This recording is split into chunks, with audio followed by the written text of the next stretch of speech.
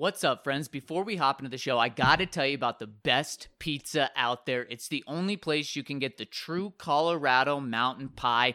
You know where it is. It's at Bojo's. It's Colorado's pizza. And guys, Bojo's is the best. You know how we love honey with and in our pizza, and that's exactly what Bojo's is. They have the honey-infused crust, the thickest crust ever. Once you're done with your green chili pizza, slather some honey on the crust. I know Ryan calls it a spoon for your honey is what the crust is, and it is so delicious. And to make it even better, when you visit a Bojo's, mention DNVR and you'll get a free honey cheese bread with the purchase of an entree at all of their locations. Can you name anything better to start your week off on this Monday? Maybe you want to plan your Friday around this, a Wednesday. It doesn't matter what day of the week it is. It hits every single day. So make sure you check out Bojo's, mention DNVR, and get delicious Colorado mountain pies. And you can grab any of the delicious Breck brews there. So make sure you check out Bojo's and that Colorado pie. All right, let's hop into the show. Broncos Country is sitting in the south stands, drinking the Coors from Mile High. The best part of the weekend, hugging a perfect stranger as they become a friend, having a good time when the orange and blue WIN, tuning in every day with the good folks down at DNVR. Welcome into the DNVR Broncos Podcast. I'm your host, Zach Stevens, joined by my main man, Andrew Mason, on this magnificent Monday morning, President's Day weekend. Most of the places in town are closed, but Mace, you and I are here rolling with the people. I was observing to you before we started this, Zach. I can't remember the last time I had a President's Day that was completely free, just off. There's always been something going on. Even if I was working from home, there was always something in play on President's Day. Yeah, because you've been with the Broncos, and you know the Broncos are always good with making the headlines, staying in the news. And, you know, the Broncos, they have a lot of vice presidents, but they have two presidents. They have a president of football operations and then a president and CEO. The former being John Elway, the latter being Joe Ellis. So they, above all, should celebrate President's Day because they have two presidents. So is this day for John and Joe? Maybe. But then again, there's also Boss's Day, right? Oh, yep. Boy, John and Joe, speaking of President's Day, those sound like just the most classic president names, don't they? Just kind of, you think of, when I think of presidents' names, I think of, basic and common. Yeah, you don't get many unusual names. I think you maybe did back in the 19th century. You had a Ulysses. Yep. Here. Yep. You're right. But then again, you also have a lot of James and Andrew Jackson and Andrew Johnson. You even had a Zach. Yes, you did. You had Zachary Taylor. Yep. And is this day actually for the Bengals head coach? Are we celebrating him today? Well, both Zachary Taylor, the president, and Zach Taylor, the coach, have a connection to being on the Ohio River. Zachary Taylor had a spread on the Ohio River, and Paul Brown Stadium, where Zach Taylor works, is just a stone's throw from the Ohio River within sight. That is, Mace, I think you're the only person that could have ever made a connection between Zach Taylor and Zachary Taylor. It's because I'm such a nerd. I mean, let's just... You say nerd, other people just say brilliantly smart. I guess it's whatever you want to believe, right? It is. And before we hop any further, I got to tell you guys about Strava Craft Coffee. Perfect for a holiday, for President's Day, for your Tuesday morning when you have to wake up and get back on the grind. The code, magical one, DNVR20, gets you 20% off this delicious coffee, which is so smooth. You can get it whole bean, grinded in K-cups if you're really on the go. And of course, it comes with all the benefits of CBD, which really anything going on with your body, it helps. So many people at the office swear by it. My girlfriend does. So make sure you check them out and use that code DNVR20 to get your body right. All right, Mace, right when we hopped off the pod on Friday, news came down the wire that Vic Fangio has decided not to take his assistant coaches with him to the Combine. The Rams are also doing this, following Vic Fangio's path, and the way this is being presented is that this is the wave of the future. So, Mace, are you riding that wave of the future, thinking this is a brilliant move? Not yet. Okay. I'm not there. I have my questions about this, and part of it is, first of all, understand what you get out of the Combine and what are the most valuable aspects of it. Believe it or not, even though they put a lot of emphasis on the workouts, it's not the workouts. No. Now, it's all well and good that you have all these players in a controlled environment, so you have consistency of results. I think the on-field thing, what you get the most out of, frankly, is probably the 40-yard dash and also even the short shuttle and three-cone, just because you could run it your pro day. It could be a fast track on your college field. It could be wind-aided, and it can skew it a bit. They like kind of the common environment for the workouts. But the most important things coming out of the Combine are the medical checkups and the chance to meet with players. And the medical checkups, that's unaffected. Broncos will have their full medical complement out there in Indianapolis as usual. But meeting with players, Zach, it is not just the formal interviews. And by the way, I'm not keen on not having the position coaches in the formal interviews. They say, oh, the position coaches, they'll get to watch the interviews. I think you want the position coach in those interviews. To ask questions? Yes. Sometimes, let's say you're talking to a quarterback. The Broncos won't be, but a lot of teams are. The Broncos may talk to some day 3 quarterbacks. Don't you want your quarterback coach in there? I would and think your so. offensive coordinator to help quiz the guy? But there's another thing in play, Zach, and it is Indianapolis is a very social environment at the Combine. You don't say. Just because you don't have a formal interview with somebody doesn't mean you don't talk to those players informally. The coaches, they weren't at the Senior Bowl. They weren't at the Shrine Game. So what you're doing here is removing another connection point for the coaches with the prospects. They'll watch film, and that's well and good, but they have less of a chance to get a few minutes with a player, get a feel for them, find out, okay, is this guy coachable?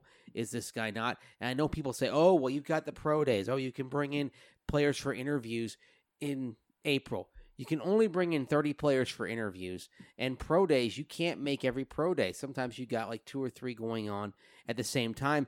And if they're bigger pro days, you've got representatives from all 32 teams. There's no guarantee that you're going to get a little one-on-one time. It's the Combine, beyond what exists formally, represents another chance to get to know these players. And the Broncos, because they don't have their coaches there, they'll have 17 fewer people in Indianapolis to try to get a few minutes with all of these prospects, get some one-on-one time, learn more about them. It may not affect you in picks 1 through 3, but then you get to the 4th round and beyond. I think it could have an impact, and it could have an impact even in the third round types of picks as well. So I'm not a fan of this move. Look, if it were my team, I'd have my coaches at the Senior Bowl as well. Again, another chance to connect with players, to get to know them. Yes, the scouts have been doing that work for 3 years, but on each of these guys, but the coaches have to find out if they're coachable, right? So I'm skeptical. Yeah, and I was told that this was Vic Fangio's decision entirely, and I'm not surprised about it at all. And it's not budget. Right. I want to make this clear. Kind of found out every other department in the Broncos organization regarding the combine is unaffected. This was not in any way about budget issues at Broncos HQ. This was strictly a Fangio call. Right. And I'm not surprised at all. I don't have to be convinced of that. I completely believe that because I think this does two things, Mace. You mentioned the combine is a social environment, and you were kind of touching on, it's a big convention center where this is happening. Coaches and players, media and coaches can bump into each other just in the halls of the convention center and have those informal chats. Well, it's also social when the sun goes down. And, what happens then? People are there to, of course, do work, but they're there to have a good time. And Mace, I'll tell you, it is incredible the amount of work and play these staffs do and the minuscule amount of sleep. And I've seen it firsthand that happens. So to me, two things happen when the coaches don't go to the combine and when you keep people back from the combine. One, probably more productivity, honestly, in terms of watching film. So I think Vic Fangio isn't one of those guys. He wasn't out at the bars till, 2, 3 midnight. He's not John Fox, who will buy the entire bar around. No. If things are going swimmingly. Yes, he certainly is not. Vic Fangio is not doing that. So he probably sees this environment and says, what a waste. What is going on here when these guys could be working? He's also been going to the combine for the last 30-some years, basically, probably all but 1 or 2 years since he became the head or the assistant coach, coaching linebackers for the New Orleans Saints back in 1986. So he's seen the combine grow from this little, kind of insiders-only event to something that is mushroomed into a media circus. You mentioned the Rams earlier. Sean McVay, reportedly, is going to show up just to do the press conference. Really? And then leaving? Yes, with media. That's it. Wow. He's there for basically a couple of days. Well, I don't like that. Back home. That's for sure. So Vic knows better than anyone how it is a social week. It's a party week. Loose lips, these sink clubs. ships. And that's the second reason. Isn't just that it's probably not as productive as being back at home grinding away, but also things get out. And Vic probably doesn't like when things get out. You don't have to talk to him for too long to understand that. So I think this does two things. It raises productivity among the entire coaching staff during that week, and it makes sure that not as much information gets out. Well, any reporter worth their salt who covers this team spends a fair amount of time at the JW Marriott bar in downtown Indianapolis during the combine because, of course, that's where the Broncos would usually stay. And that's where a lot of stuff would go down. Yep. And a lot of alcohol went down, too. Couple nice bars there. Yes. I've had a few Moscow mules sitting in there. That said, you'll still have the scouting staff there. Yep. There will be some people around. It was going to be different this year anyway, though, Zach, because you had the workouts in the evening. Because they're being tailored for primetime coverage on NFL Network. They've completely rearranged the daily schedule of the combine. Player interviews are going to be during the day now, rather than in the evening. Media interviews of players are going to be in the mornings. So maybe the media won't be out quite as much as they would be, knowing that you have that early alarm going off, basically. You have players. I think they start being available at 8 a.m. Yep. Yeah. Indy's trying to make it no fun anymore. It is the no fun league. So, yeah, Mace, you're in wait-and-see mode with this, huh? I'm in wait-and-see mode with all of this. Again, I just know a few things from being around and talking to people over the years, and I find myself kind of focusing on them right now. I've heard from a lot of assistant coaches and scouts that a key element to all this is just the chance to talk with the players one-on-one, to get to know them that way. That is an important part of this entire process. In fact, one scout mentioned to me last month coming back from the Shrine game that, what they do down here, it's well and good, but we're trying to talk with everybody at a certain point because you want to get to know them. You want to, learn a little bit about their personality. You want to ask them specific questions. You want to figure out, are they going to fit your culture in your building?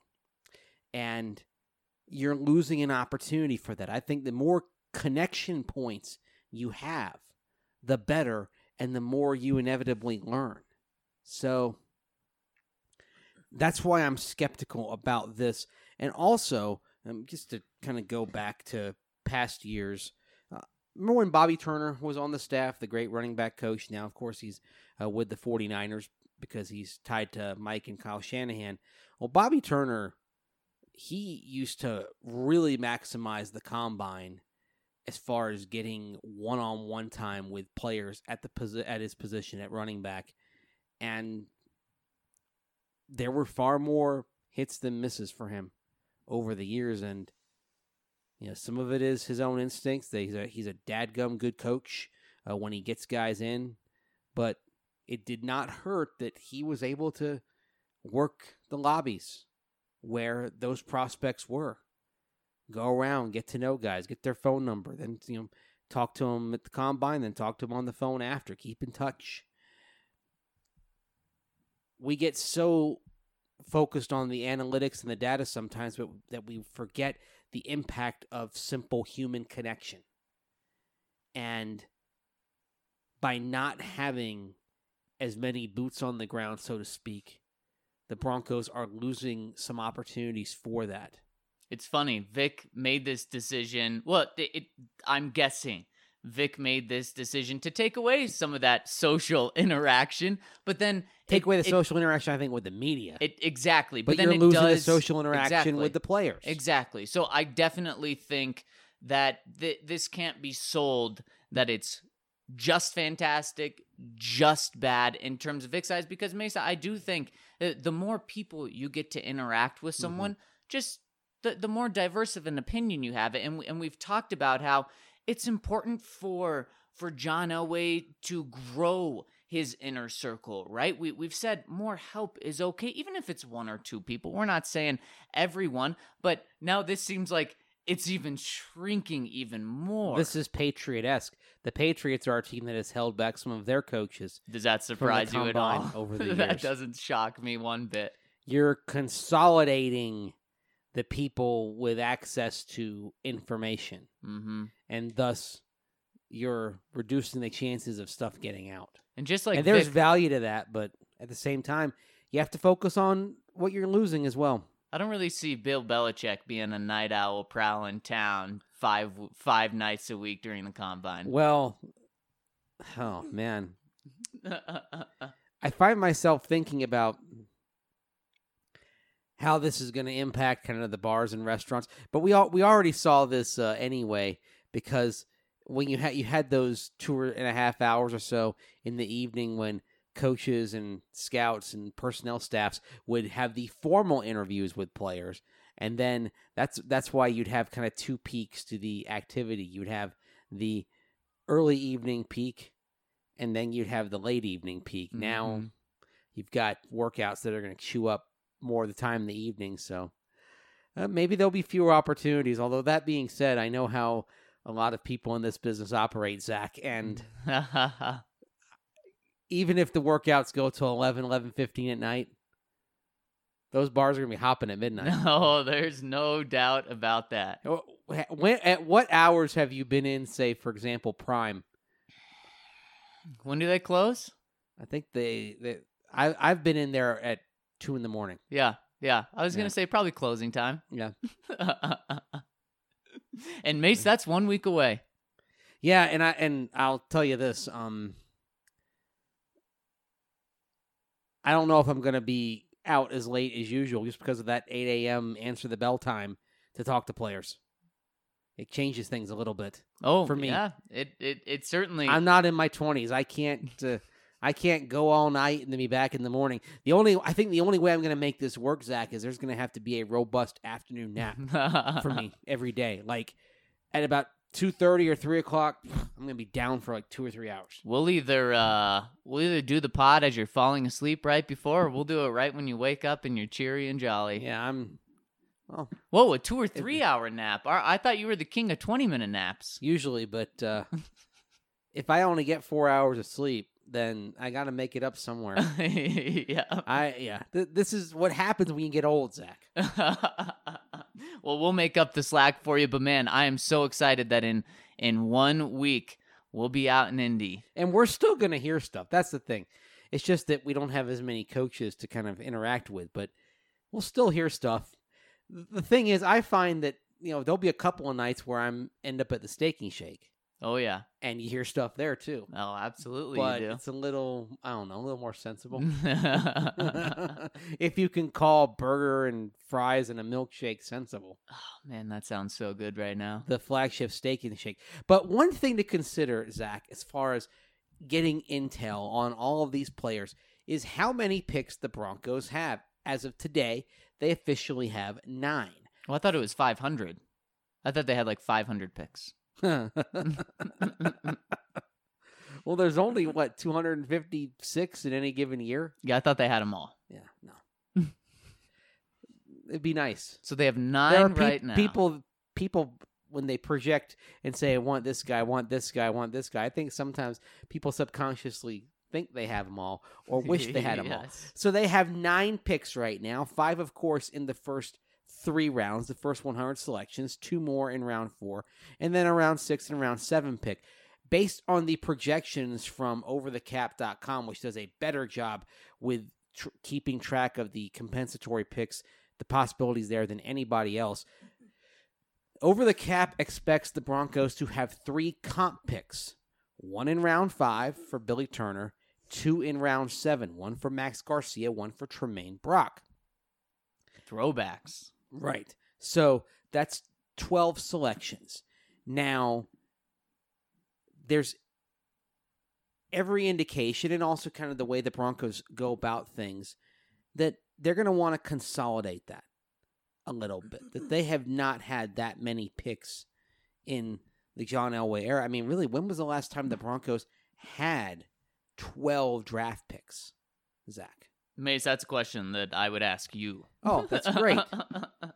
Well, let's see if this is where I go into Indiana Jones, Henry Jones, and Indiana Jones and the Last Crusade mode, because there's a scene in there where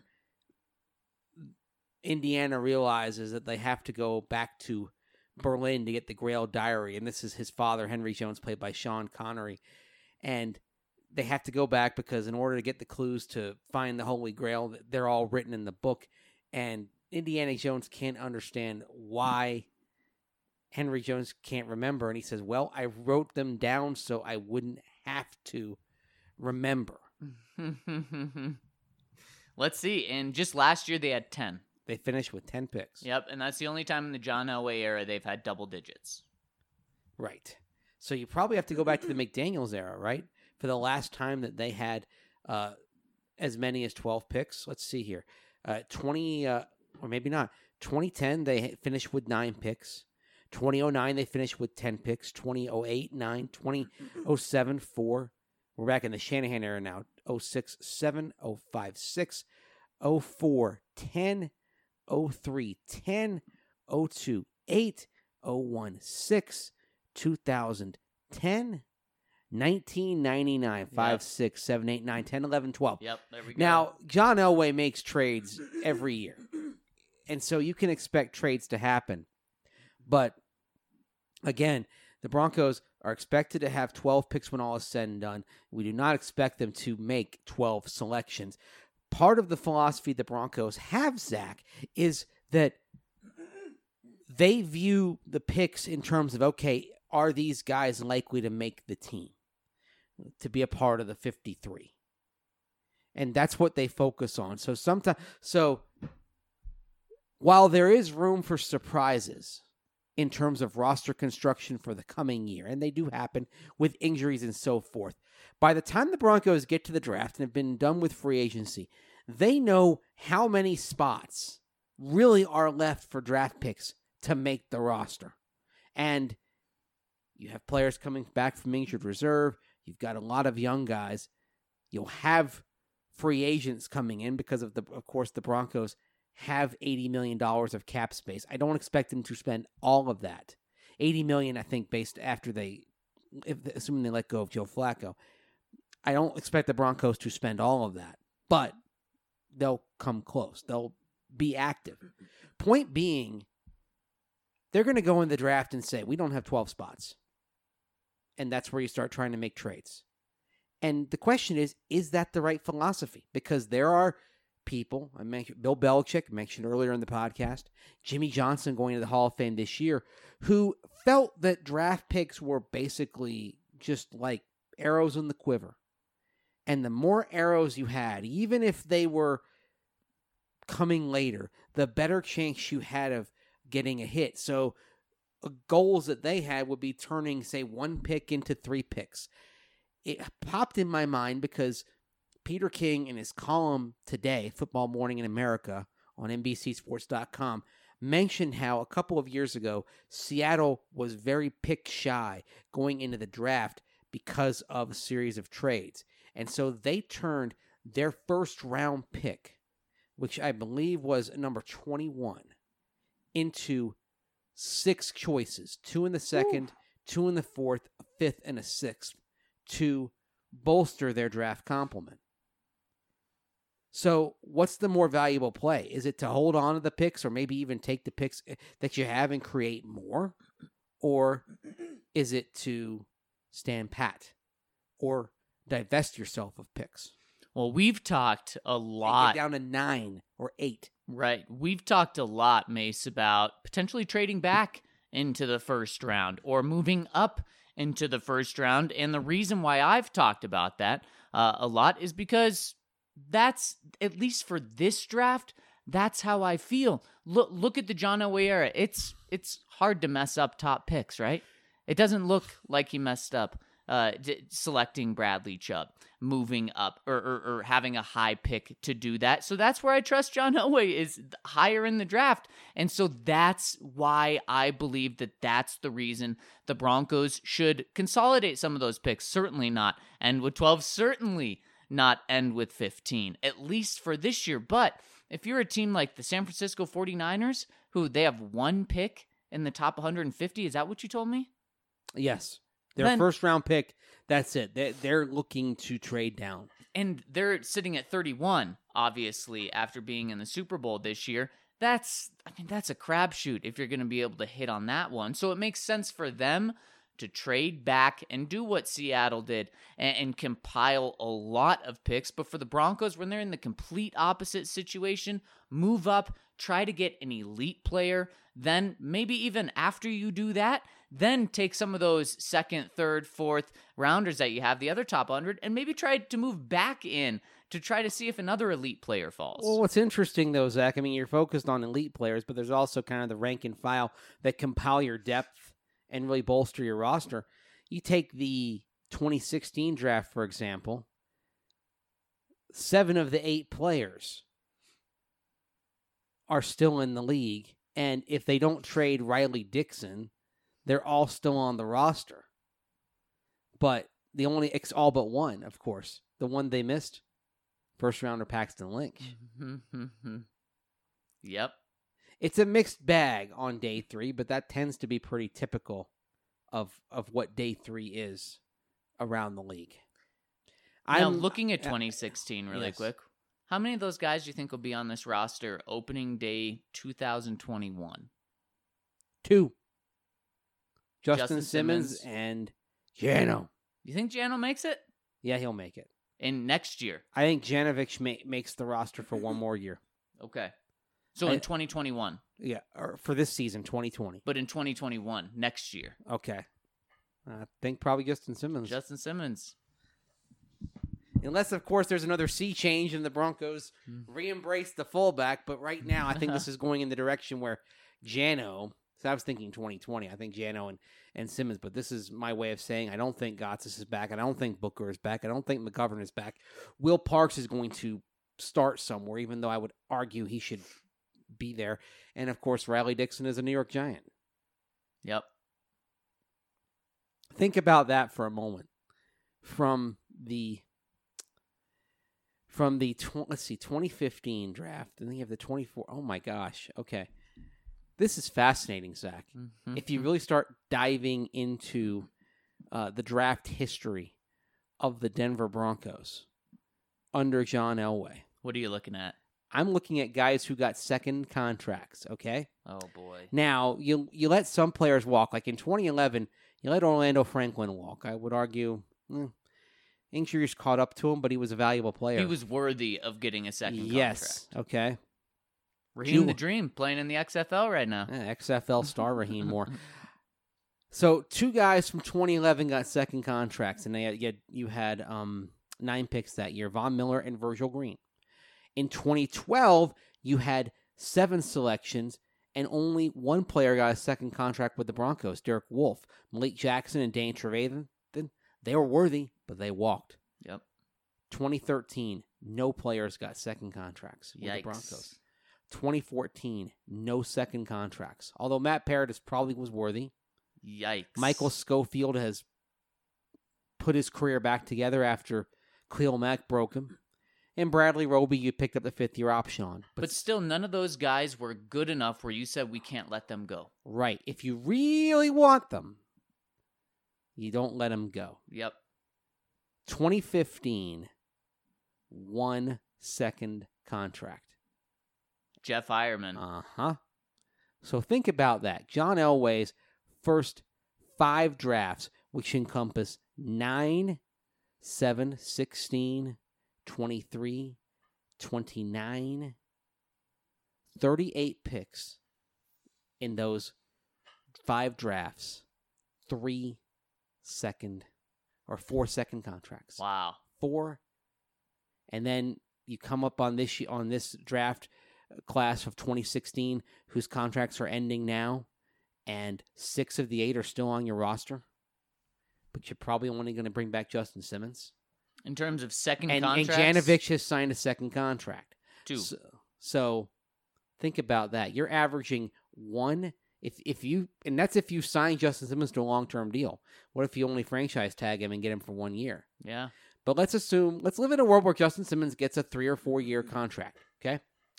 You're averaging 1 player that gets to their second contract every draft. Yikes. That's not good. Yikes. Now, you've let some good players walk, I know, but still, that's so Mace, that's not how you build a team. Let's do some projecting because we know how awful the 2017 draft was. So we don't need to talk about that. But let's do some projecting because a lot of people say the past 2 drafts John Elway has struck after being god-awful, like we just detailed. Let's do some projecting as it stands right now. Let's go through both drafts really quick and just guess how many second contracts there will be. In the 2018 draft, do we think there'll be a second contract for Bradley Chubb? Yes. Cortland Sutton? Yes. I agree with both of those. So 2 out of 2. Royce Freeman? No. Isaac Yiadom? No. Josie Jewell? No. Deshaun Hamilton? Not trending that way. Troy Fumagalli? No. Sam Jones? No. He's Keyshawn Bierria? Gone. And David Williams. So gone. 2. So 2 out of what is that? What was that? 9? 10. 10. This year, this past draft, 2019, do we think, and I know it's so early, but we just got to guess. Noah Fant. Yes. Dalton Reisner. Yes. Drew Lock. Yes. Draymond Jones. Yes. Justin Hollins. No. And Juwan Winfrey. No. Just So guess. that's 4. And I agree. I agree with that guess of 4 of the 6. And in the 2017 draft, which we skipped over, it's going to be a maximum of 1, basically. Garrett Bowles. Oh, I was hoping you weren't going to say him. But yeah, could be. And probably not. But we'll find out in May on the 5th-year option for Garrett Bowles. And the reason we'll find out in May is, A, the Broncos have that time to figure it out, and B, you might draft a tackle of the future. and it may not be early. Now, if Andrew Thomas is sitting there at 15, you probably think about it, especially if Ruggs, Lamb, Judy are all off the board. And maybe you change your plans a little bit. Tristan Wirfs drops to that point, same thing. Yep. And if either of them drop, I think then it's a definite that you're not picking up the option on Garrett Bowles if one of those two is your pick. But what else could change it is, let's say one of your round 3 picks is on tackle. And don't be surprised if that's the case. Not at all. I've talked about Prince Tega Wanogu from Auburn. If he's sitting there in round 3, wouldn't be surprised if he's one of the Broncos' choices. Oh, I expect like that. 2 offensive linemen on day 2 into day 3. So I expect 2 offensive linemen between round 2 and round 4, and then maybe another tackle toward the end, like a long shot type of guy, an athletic projection. I agree. But Mace, look at these past 2 drafts where John Elway has hit. It has been as early in the draft as possible. Yes. His first 2 picks in 2018 were hits. We went through the rest, probably not hits. This past draft, his first 4 picks were hits, as they should be. I mean, the higher you up, the higher in the draft you are, you should hit. But that's why I'm even more set on the Broncos not trying to accumulate even more picks or even stay at 12 or even stay at double digits. I want them to consolidate, move up, not just in the first round, but then up in the second round, back into the first, because that's where John Elway's had his most success, so that's what I want him to do again. But don't forget about the notion of accumulating capital for next year, and I think that's something that could come into play as well. For example, you're sitting on 3 threes. What if you can turn one of those 3s into a 2? Because the team says, we really want this guy right now. We've seen that kind of trade happen over the years. We really have to have this guy right now. We'll give you a future 2 for a 3 today. Would you be okay with the compensatory 3rd for a future 3rd? You mean, well, you can't, you mean getting back a future 3rd. You don't have a compensatory 3rd. I'm sorry. I meant your last 3rd round pick this year. Yeah, from the 49ers. So turn that into a 3. I'd think long and hard about it. Yeah, I would. I would do it. Would you be okay turning 2 4s into a 3 this year? Yes. Okay. I would. And then packaging a couple of those 3s for a 2. I'd love that. Would you be okay taking 2 compensatory 7th round picks and moving them up in the 7th round? Yes. Okay. Absolutely. Because right now the Broncos are projected, according to overthecap.com, to have 2 comp picks. See, that's what you would do. I like to have more picks. I'm the Jimmy Johnson type. I'm looking to trade down. I'm looking for more shots. Inevitably, players fall. So right now, you're projected to have about 12 picks. Yes. And that's probably what it'll be. How many would you want to end up with if you're John Elway? Do you want to be a 12? Do you want to be a 15? I would be okay staying at 11 picks. So you're still at an above average total. So 10, I'm going to say 10 or 11. But I want to emerge from the 2020 draft with at least 2 extra picks in 2021. One of them being a day 2. I would like to have an extra pick. I would love to, again, for a team that really wants to have a guy right freaking now, I would love to take one of those 4ths and make it a 3rd in 2021. Yeah. Would love it. So you're okay. Or take one of those 3s and make it a 2, because then I'm increasing my overall capital. And you're okay with losing one of those 5 top 100 picks this year in order to get another one next year? If I can make it higher, absolutely. Again, this is all about asset accumulation as well, whether it's in the form of players coming in or the ability to add future players in drafts down the line. And Mace, that's wise, and that's also understanding where you are. That's saying we are a year or 2 out from contending for what we really want to contend for, and that's a Super Bowl. And that's wise. I would love it if the Broncos made a move like that. I would also love it if they ended the draft with, let's say, 7 picks. They went from 12 to 7.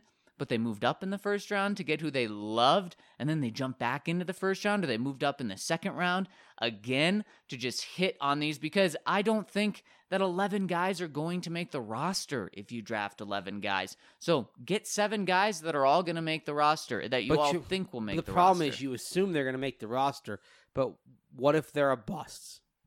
Yeah, and then that's when having more picks, it gives you more chances. I totally understand that philosophy. I'm not saying it's stupid. Right. You accept that you're going to cut guys, and the other thing that comes into play if you just simply have a greater volume of picks is this.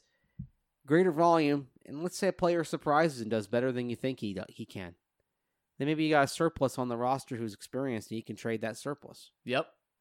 And get more draft capital. It's interesting. See how that works? It's interesting, and it's going to be fascinating to next week find out John Elway's idea, how he views this, because like we've said, he's never had this many picks. I'm going to anticipate that he probably will say we're going to look to consolidate a little bit, but also look to accumulate capital for 2021. Yep.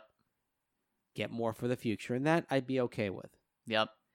Something I'd be okay with today, Mace, is cracking open a cold strawberry sky on this really perfect winter day in Denver today. Highs in the 40s, and it doesn't really matter what the weather is. You don't need to look at your phone to see that it's a perfect day for a strawberry sky. A day off. Maybe tomorrow you get back on the grind. Have one when you get home from work, and definitely stock up for this weekend. Strawberry sky is always a fantastic beer to have, and I'll tell you what, Breckenridge Brewery has mastered the art of the fruit beers because it's not overpowering. You're not drinking punch in beer form when you have these. I've tried so many different beers that they incorporate fruit with, and they just do a perfect job. It is the perfect balance, and so I recommend that you guys have the Strawberry Sky. And if you're like, man, I really want one, but I don't know where to find one because I live outside of Colorado, well, good news. They have the Breck Beer Finder. So go on their website. You can type it in, Breck Beer Locator, to find not just where they have Breckenridge beers, but where they have specific Breckenridge beers. The Strawberry Sky is undefeated. So make sure you check one out. And after you do that, make sure you check out the Green Solution, which has 18 Colorado locations, and it's the best place in Colorado to get all of your goods with edibles, concentrates, you name it.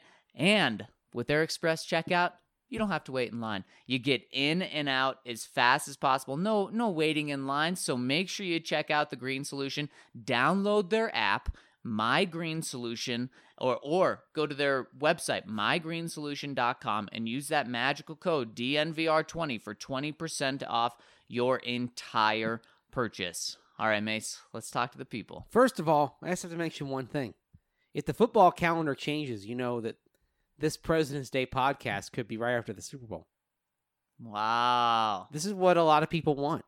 A President's Day weekend Super Bowl. What I don't understand is why would you not?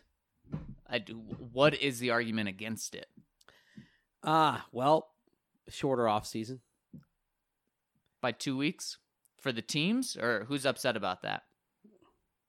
People who cover this game and need a little bit of a break. That's fair. But wouldn't you push the start of the season back?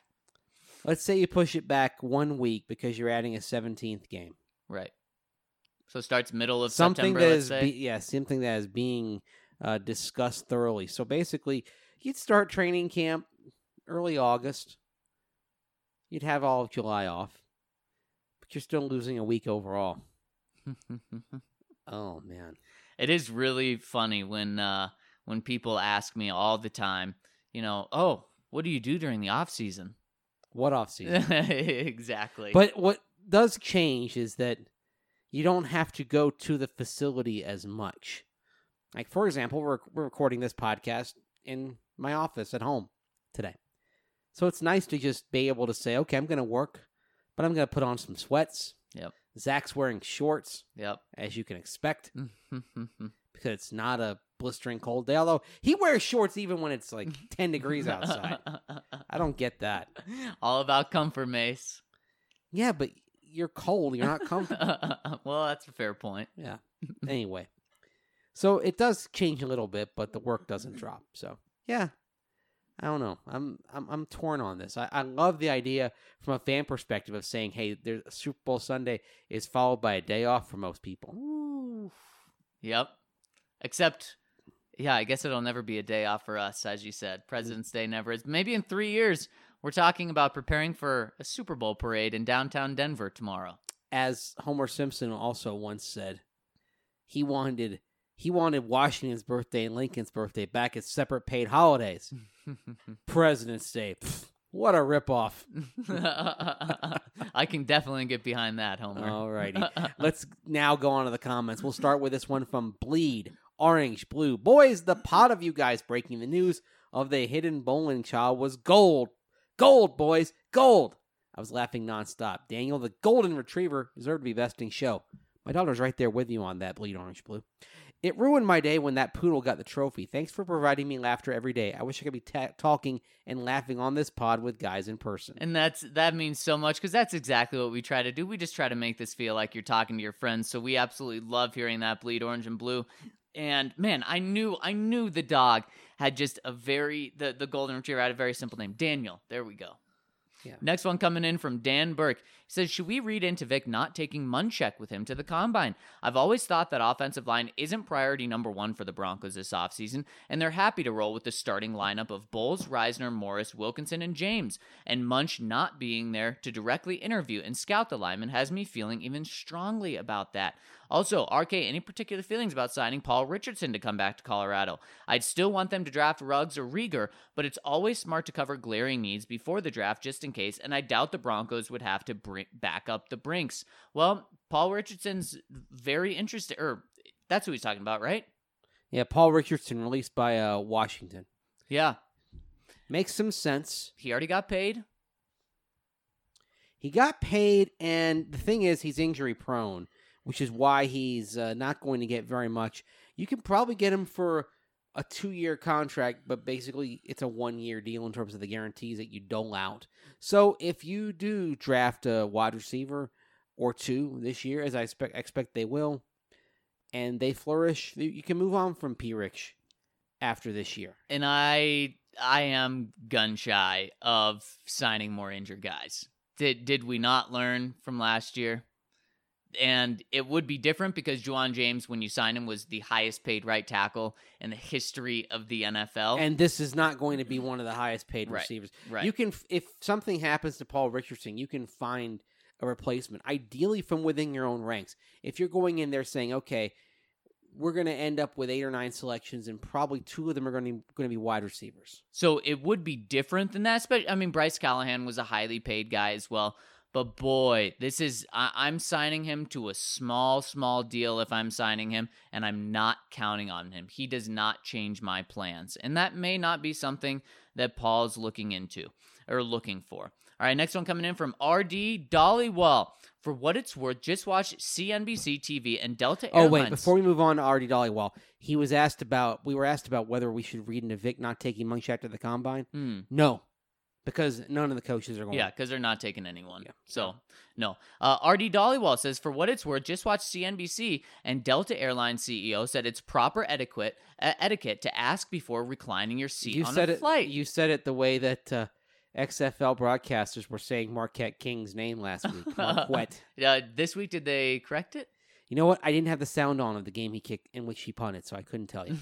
He says, thanks, RK, for recommending Super Bowl and on Instagram. Instant hit with me. Heard Philip Lindsay is going to be a dad. Congratulations to him. Finally, choose your favorite way to eat potatoes. Mashed, with or without gravy, chips or fries. Take care. Yeah. I mean, if we're going like no health, like we're not concerned about the health of these, fries without a doubt, right? I guess you could go tater tots. But I did have the option of fries or tots earlier this weekend, and I went with fries. Where do sweet potatoes count in this? I'm a sweet potato guy. Oh, I would take sweet potato fries over normal fries. Exactly. If they're both on the menu, even though sweet potato fries are usually extra. Yep.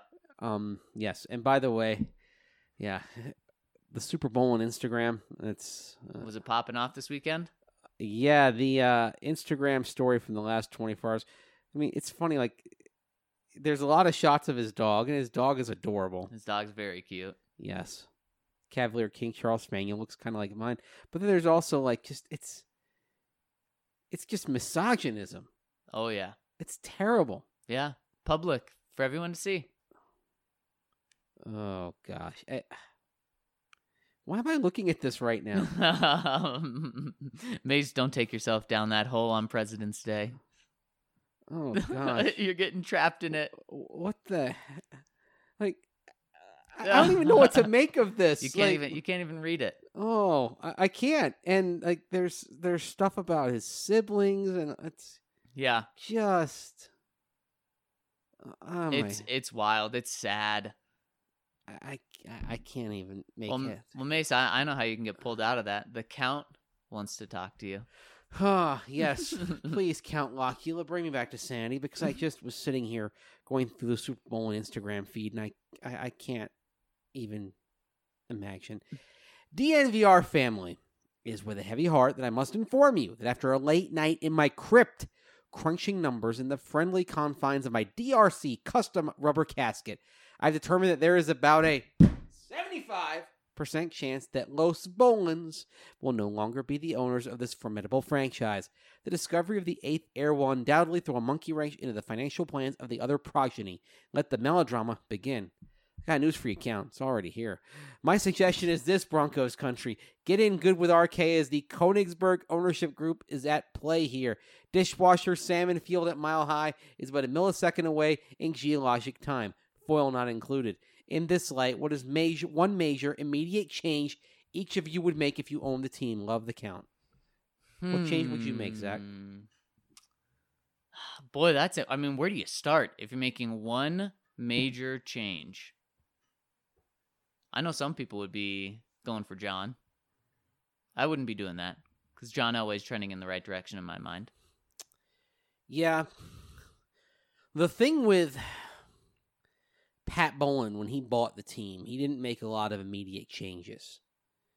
He kind of sat back and watched and learned for a little bit. What I've heard people say is if you win the Powerball, if you win the lottery, you shouldn't make any major changes for a year. And as tough as it may be to not go on a year vacation right away, quit your job, buy a new house, you're just supposed to. It's the wise thing to kind of not take a big step back, live your life, think about what you want to do before just jumping to conclusions right away. That's interesting, because most people's first instinct would be quit their job. Pick up the phone, call their boss. Years ago, there was a sportscaster in Baltimore, the late Chris Thomas, who eventually went on to Tampa. That's where I know him from, and he was on TV and radio down there. And he thought, as he's doing the sportscast one night, that he'd hit the lottery. Oh, no. So he goes on air and says, "Oh, the Orioles lost, but who cares? I hit the jackpot." And he did it? He was, I'm out of here, bye. And then he went back and checked his ticket, and he was one number off. Oh, my gosh. But his whole sportscast like, "Oh, who cares? I'm rich." Oh, my gosh. That is hilarious. Oh, that's a pretty bad realization to have. Yes. What change would I make? So when you think about that, that's my answer. I wouldn't come in and make immediate changes, because I think it's easy to see how there could be so many things being done wrong, but you got to get inside and see why and see the inner workings. Well, admittedly, having been inside the building, I've seen how things work. Yeah. I would probably make some. They wouldn't be kind of affecting the football side of it. I'd keep personnel and coaching. I'd be rolling status quo on that. There would be some business side changes. Would you say some big ones? Maybe. Fascinating. Well, it's just when you work inside and you observe up close. I don't really want to get into the details of it. There are just things that I think can and should be done better. Yeah. And part of it is also having worked in another organization like Carolina. And obviously they had major issues at the top, as we would later learn.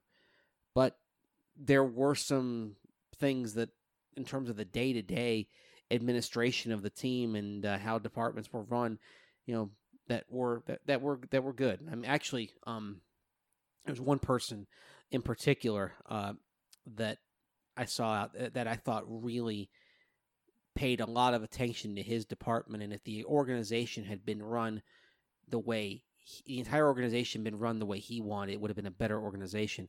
And that is the late John Richardson, who was the son of Jerry Richardson. And the apple fell a long way from the tree with John Richardson. He's one of the best people I've ever encountered. And literally at one point, when there weren't playoff bonuses handed out after they went to the postseason, was very quietly slipping employees in his department extra, $100, a few $100 in bills and that sort of thing, because he felt angry that they weren't giving out playoff bonuses.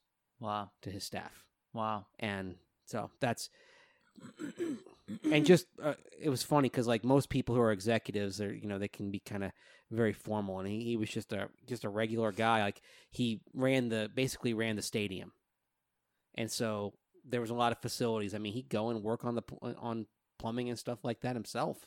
Wow. From time to time, game day he'd be all the other people who were high in management were in crisp suits, and he'd show up and he'd eat his game day meal in the press box wearing jeans and a polo. How about that? That's pretty cool. Yeah, and that's just I learned a lot watching him at work. Yeah, and I'd sort of, if I were in charge, I'd be thinking like him, like the late John Richardson. I like that. Mace, next one coming in from Iceman. He says, hey, friends, from the Hall of Fame, the NFL's 300-yard receiving games.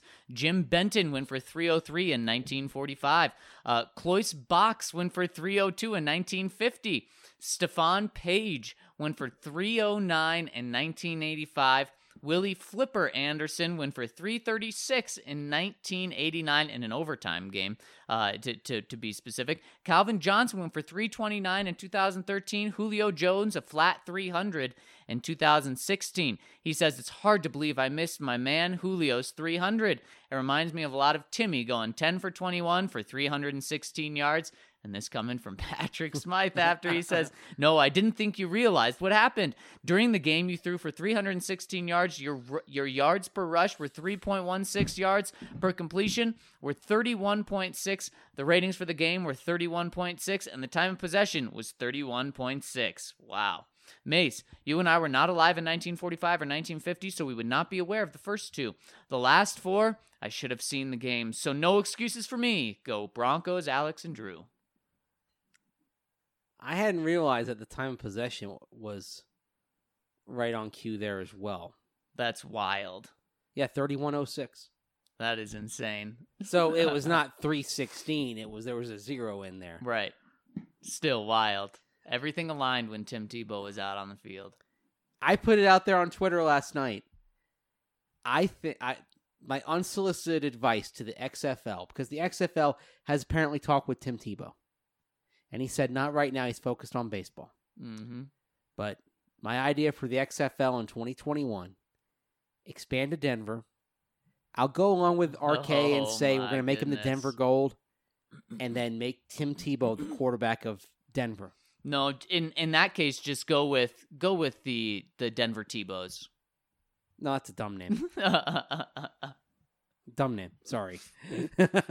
But think about it. To this day, Zach, if you bring up the name Tebow, it stirs conversation in Broncos country. It always will. So, if you were an XFL team in Denver and Tim Tebow were your quarterback, you're getting free advertising that you can't put a value on, because people would be talking about your team in this market.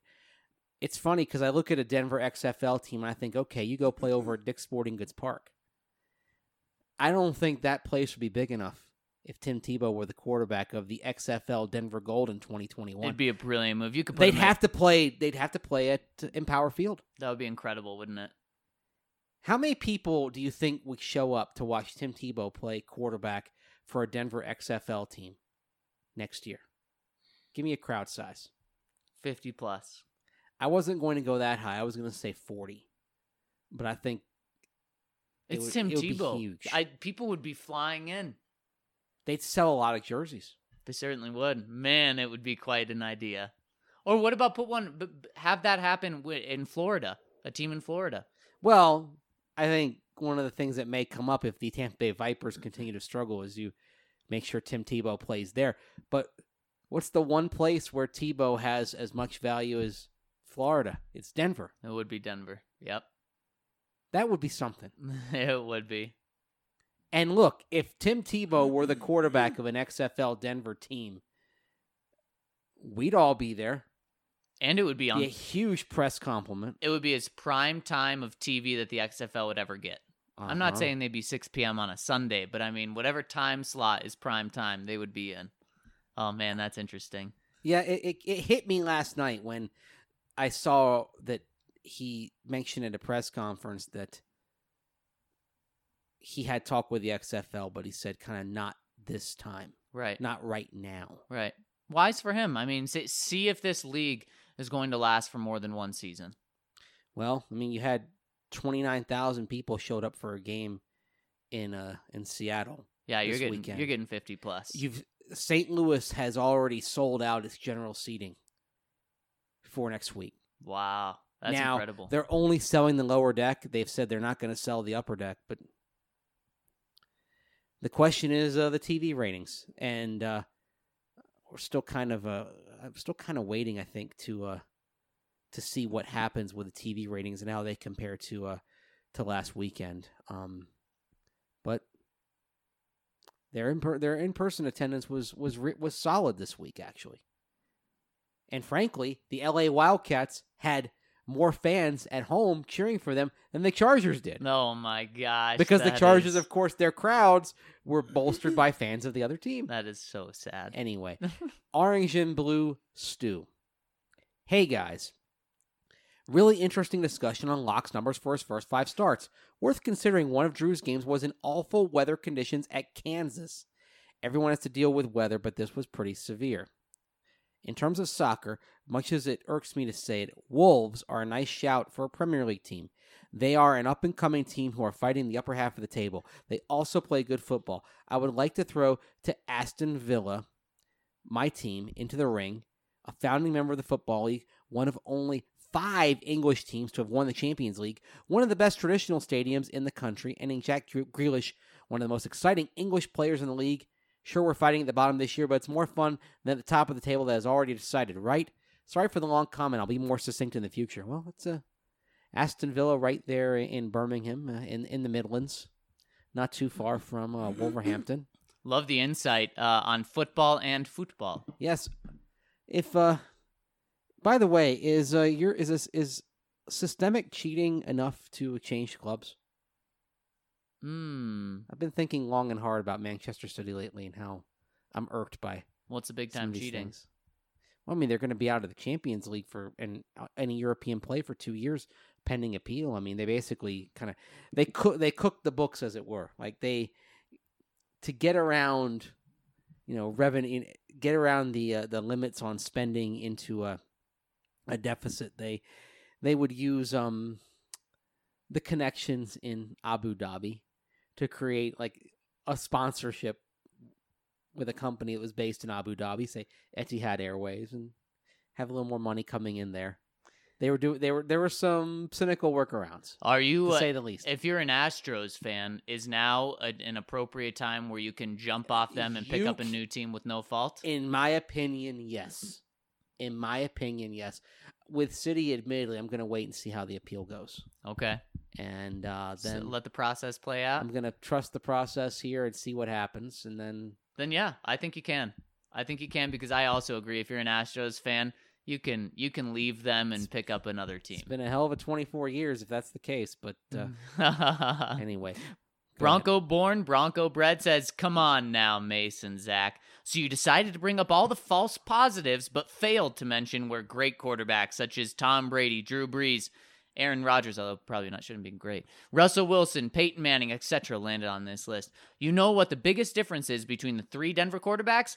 Open your eyes test. The eye test. Drew Lock starts and throws excels Trevor and Brock with the eye test to infinity and beyond. Us who are excited about Drew Lock aren't crazy over the stats. It's what we see. Also, Mace, I have a buddy who lives in Seattle, and he said that the reason so many people are buying XFL tickets is due to how hard it is to get into Seahawks, or is how hard it is to get Seahawks tickets. Well, that's interesting, but I got to go back to where you're calling us out, Bronco born, Bronco bred, and I got to call you out. We said this. We said this, and we didn't just say all of the false positives. In that list, there were so many quarterbacks that panned out, and we said that. And we also said about the eye test.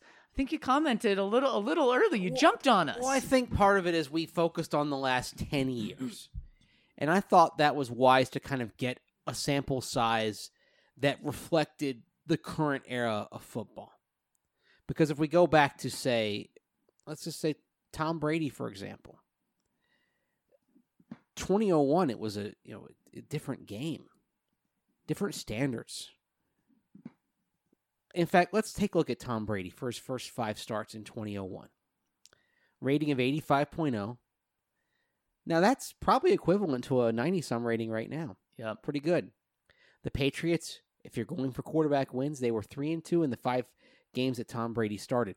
I think one thing that I may take a look at as I dive deeper into this is what was the team's form before that quarterback came in and what was it after?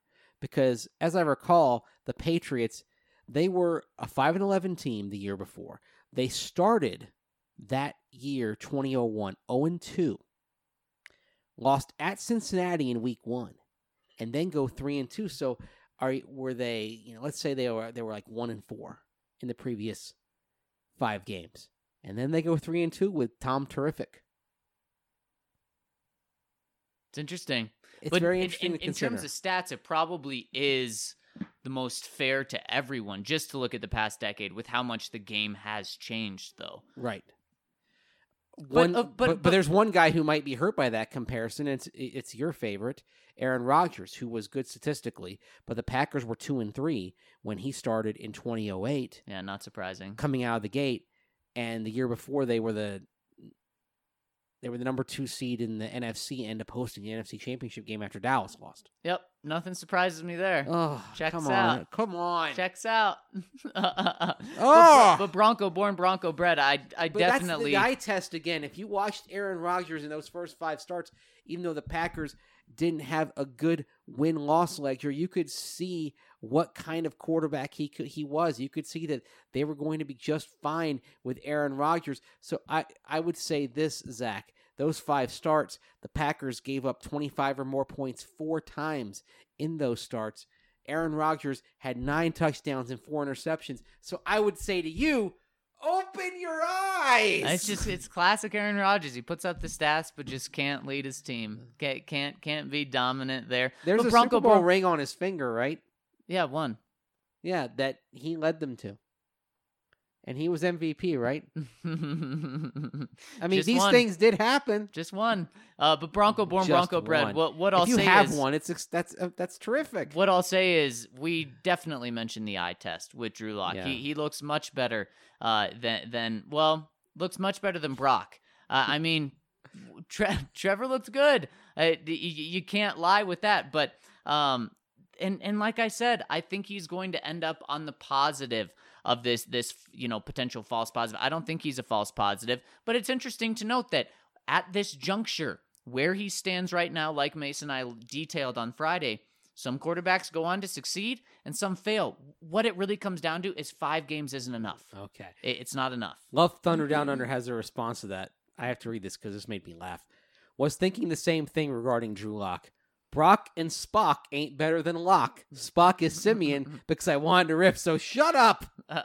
Closer comp between Locke and Simeon as the Cowboys game in 2017, the Texans game in 2019. But that game for Simeon, he started, 14 games the previous year? So that was his 16th start.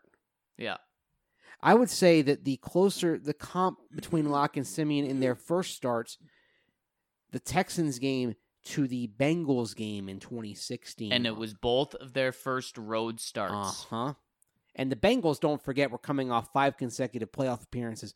They're not what they were not what they are now. That was at the time considered a massive day. I think Trevor Simeon was AFC Offensive Player of the Week. He was 4 touchdowns, no picks. Yes, and people thought, "Wow, you went in there against a perennial playoff team, a team that you had to struggle to get past the year before, and you did that." Yep. Impressive. Exactly. Hank Hill's Propane and Propane Accessories says, 1, thought I'd join the fun and change my name from DJC15 to something a little more entertaining. 2, EP Bronco, what part of El Paso do you live? I went to Franklin High School from 2008 to 2012. Are you living in Arlen now? 3, Hank. 3, just completed coaching an undefeated season for a private school basketball. Right on. Congratulations. 4, flying isn't the only advantage shorter people have. It's easier for y'all in theme parks, too. I got told I couldn't ride a roller coaster because I was too tall at 6'3", and trying to fit in any rides with those dang seat bars and harness is almost impossible. Well, I do have a counter to that, though. If you're too short, you can't ride. When all your friends are going when you're in middle school? Uh-huh. Yeah, that's not fair. Zach, do we have to peel back the onion on some childhood trauma? Do we need to discuss this here? You sit down on the couch, relax, and we're gonna dive into your past and untangle the knots of your subconscious. I think we just did. Okay, probably missed out on a couple roller coaster rides. It's okay, Zach. It's not your fault. Mace, it's not your fault. Did you have that as well? A couple of times, yeah. And you know what, Zach? It's not your fault. This has been very healing. Thanks, Mace. He finishes up and says 5. Love y'all and have a great week. Right back at you. You too, Hank. Appreciate it. Mr. Undrafted, with us going after Byron Jones, that most likely means Chris Harris won't be here. Does that help re-signing Wolf? Or what would you, guy, say the chances of losing both of them are? I'd personally say re-signing Wolf doesn't have anything to do with re-signing Chris Harris. No, it has to do with what other teams might be pursuing Derek Wolf and what they may offer him. One of the questions that's going to be worth asking to John Elway next week as we pepper him with a fusillade of queries on specific players will be, Derek Wolf, are you going to let him test the market? Or are you trying to get something done now? Because John Elway at the Combine in past years has shared which players he's going to let test the market. I remember, I think it was back in 2014, saying that Eric Decker was going to be allowed to test the market. And in my mind, I'm like, he gone. He said it about someone else either last year or the year before, too. I think 2 people. And, yeah, that just means see ya. If you let him test the market? Yeah, especially when you're John Elway. Yeah, then... There's no coming back. Next one coming in from Steve Atwater, Hall of Famer. Love that. Besides the craziness that is the Bolin family, we are in a dead period as far as Bronco news, so I have some XFL takes. I agree with Mace that the NFL is missing a true developmental league that allows players to focus solely on mastering their craft without the distractions that come with college. I also agree that the XFL lacks star power, especially at the quarterback position. This is why I feel like they are missing a massive opportunity to really carve out a niche in the football market. I'm a huge college football fan, but I think that the billion-dollar industry that is college football really takes advantage of young men that get next to nothing in return for their efforts on the gridiron. So hear me out. They could allow blue-chip recruits to go straight to the XFL where they can get paid for their skills and can focus and train with professionals that can help them get to the next level. Let's face it, college isn't for everyone, and a lot of these kids come from backgrounds that are less than ideal. They can make money immediately and almost treat it as a trade school. The XFL can set up a scholarship for those that don't make it to the NFL and even provide junior college courses for those that want to go to school but get paid to play football. How much more interested would it be if Trevor Lawrence was the starting quarterback of the Houston Renegades? If the XFL would tray itself as a developmental Premier League for those that aren't eligible for D1 football or just want to get paid for their skills, they could really capture a huge audience. Anyways, just my thought on how the XFL could really carve out a place in football and generate a lot more interest because, surprisingly, besides the terrible quarterback play, I find the XFL entertaining. I'd say that as well. I find the XFL entertaining so far. The quarterback play is an issue. It's just that it drops off. I think one thing that the XFL needs to understand, some of their coaches need to understand, is this. You're not in the NFL. And let's take Tampa Bay, for example, a team that has 0 offensive touchdowns in 2 games and has played 3 quarterbacks. They played Aaron Murray, Taylor Cornelius. 0 offensive touchdowns and Quentin Flowers. And of those 3 on that level, I think Flowers has the most potential. He's a dual threat guy. But Mark Trestman, he's versed in West Coast concepts. In fact, when Mike Shanahan left the 49ers to go coach the Broncos, Shanahan was the Niners offensive coordinator, back when they won Super Bowl 29. Mark Trestman was the guy who replaced him on the staff. So Trestman believes in pro-style concepts, but I don't think that flies unless you've got one of those rare guys. There are a lot more dual threat quarterbacks, chaos-creating quarterbacks, than there are players who can do true pro-style things. And that's why I think unless you are developing, say, a Trevor Lawrence like that, if you're an XFL team, your best play is to go with the chaos quarterback and do a lot of spread and read option type of stuff and see where it goes from there. And thus, I think what will happen in the XFL, unless they develop pro-style quarterbacks who don't want to go to college, I think what will happen is you'll see more dual-threat guys doing well. And you look actually at the XFL right now, and the top 3 quarterbacks, the ones that have separated themselves, are Cardale Jones, PJ, who plays for DC, PJ Walker, formerly went by Philip Walker when he played for the Colts as a backup and practice squad guy, and Jordan Ta'amu, who was in the draft process last year. Remember talking to him for a while at the Combine. These are all dual-threat guys. And I think that's where their bread is going to be buttered in terms of the quarterback position. They need to find, you've got a lot more chance of finding guys like that than guys who can run pro-style offense. And that's why I said it on Twitter this weekend. I think you've got some coaches that they're trying to do things that don't translate. I think you've got like Kevin Gilbride in New York and Mark Trestman in Tampa Bay. These are NFL guys, a lot of NFL pedigree, but they're not able to find the quarterbacks who can do what they want them to do, and they're going to struggle.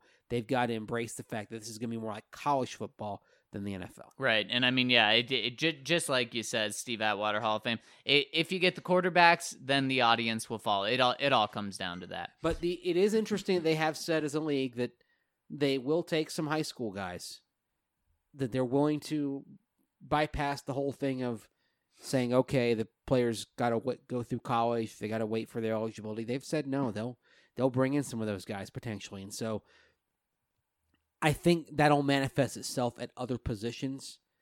But yes, they do need to either upgrade the quarterbacks or they need to have offenses that reflect the quarterback skill sets. The teams that are doing better generally have offenses that reflect the quarterback skill sets. Yep. Denveria. I don't practice Denveria. Thanks for the jersey recommendations. Long snapper indeed sounds like the perfect jersey choice for me. Your fake Sam Ficken headlines got me cracking up. Just hilarious for a German. A question for the community. Any football names which are hilarious to you because they mean something in your language? Another example would be Coach Frank Reich. France in German is Frank Reich. Sorry for the many off-season comments and grammar mistakes from my side. I do try my best. Love you guys. I love that. I like just a different perspective, Yeah. especially since we have such an awesome international community. We do. That's a good question. Unfortunately, I mean, I know English and French, so I'm not able to kind of have much in the way of a name that's hilarious to me. I would agree. Bronco born, Bronco bred says, Zach, you got to tune into the XFL now. Your guy is on the New York team. I thought he was talking about Trevor Siemian, but no. Justin Vogel. Oh, Justin Vogel. We hardly knew ye. Justin Vogel, who wasn't even around the Broncos long enough last summer to learn where the bathrooms were. But he was tall. So think about that. You have 8 teams in the XFL, and 3 of them have former Bronco punters. Justin Vogel from camp, Marquette King, and Shane Trapuka because he was he had a tryout for a day. How about that? So Shane Trapuka, not a former Bronco. We've had a lot of good punter talk on this podcast today. Yeah, Shane Trapuka and Marquette King in the same game. How about that? I haven't checked Chris Trapuka's Twitter feed. Chris bet he's all Trapuka over is it. Shane's father, of course, and he was happy to point out to me last week that when I had a couple of tweets of videos from Marquette King, it wasn't quite as good as Shane. Yeah. Oh, here, and I'm looking at Chris Trapuka on Twitter. He says, "Great start for number 7 Shane Trapuka, 51-yard punt down the 10-yard line."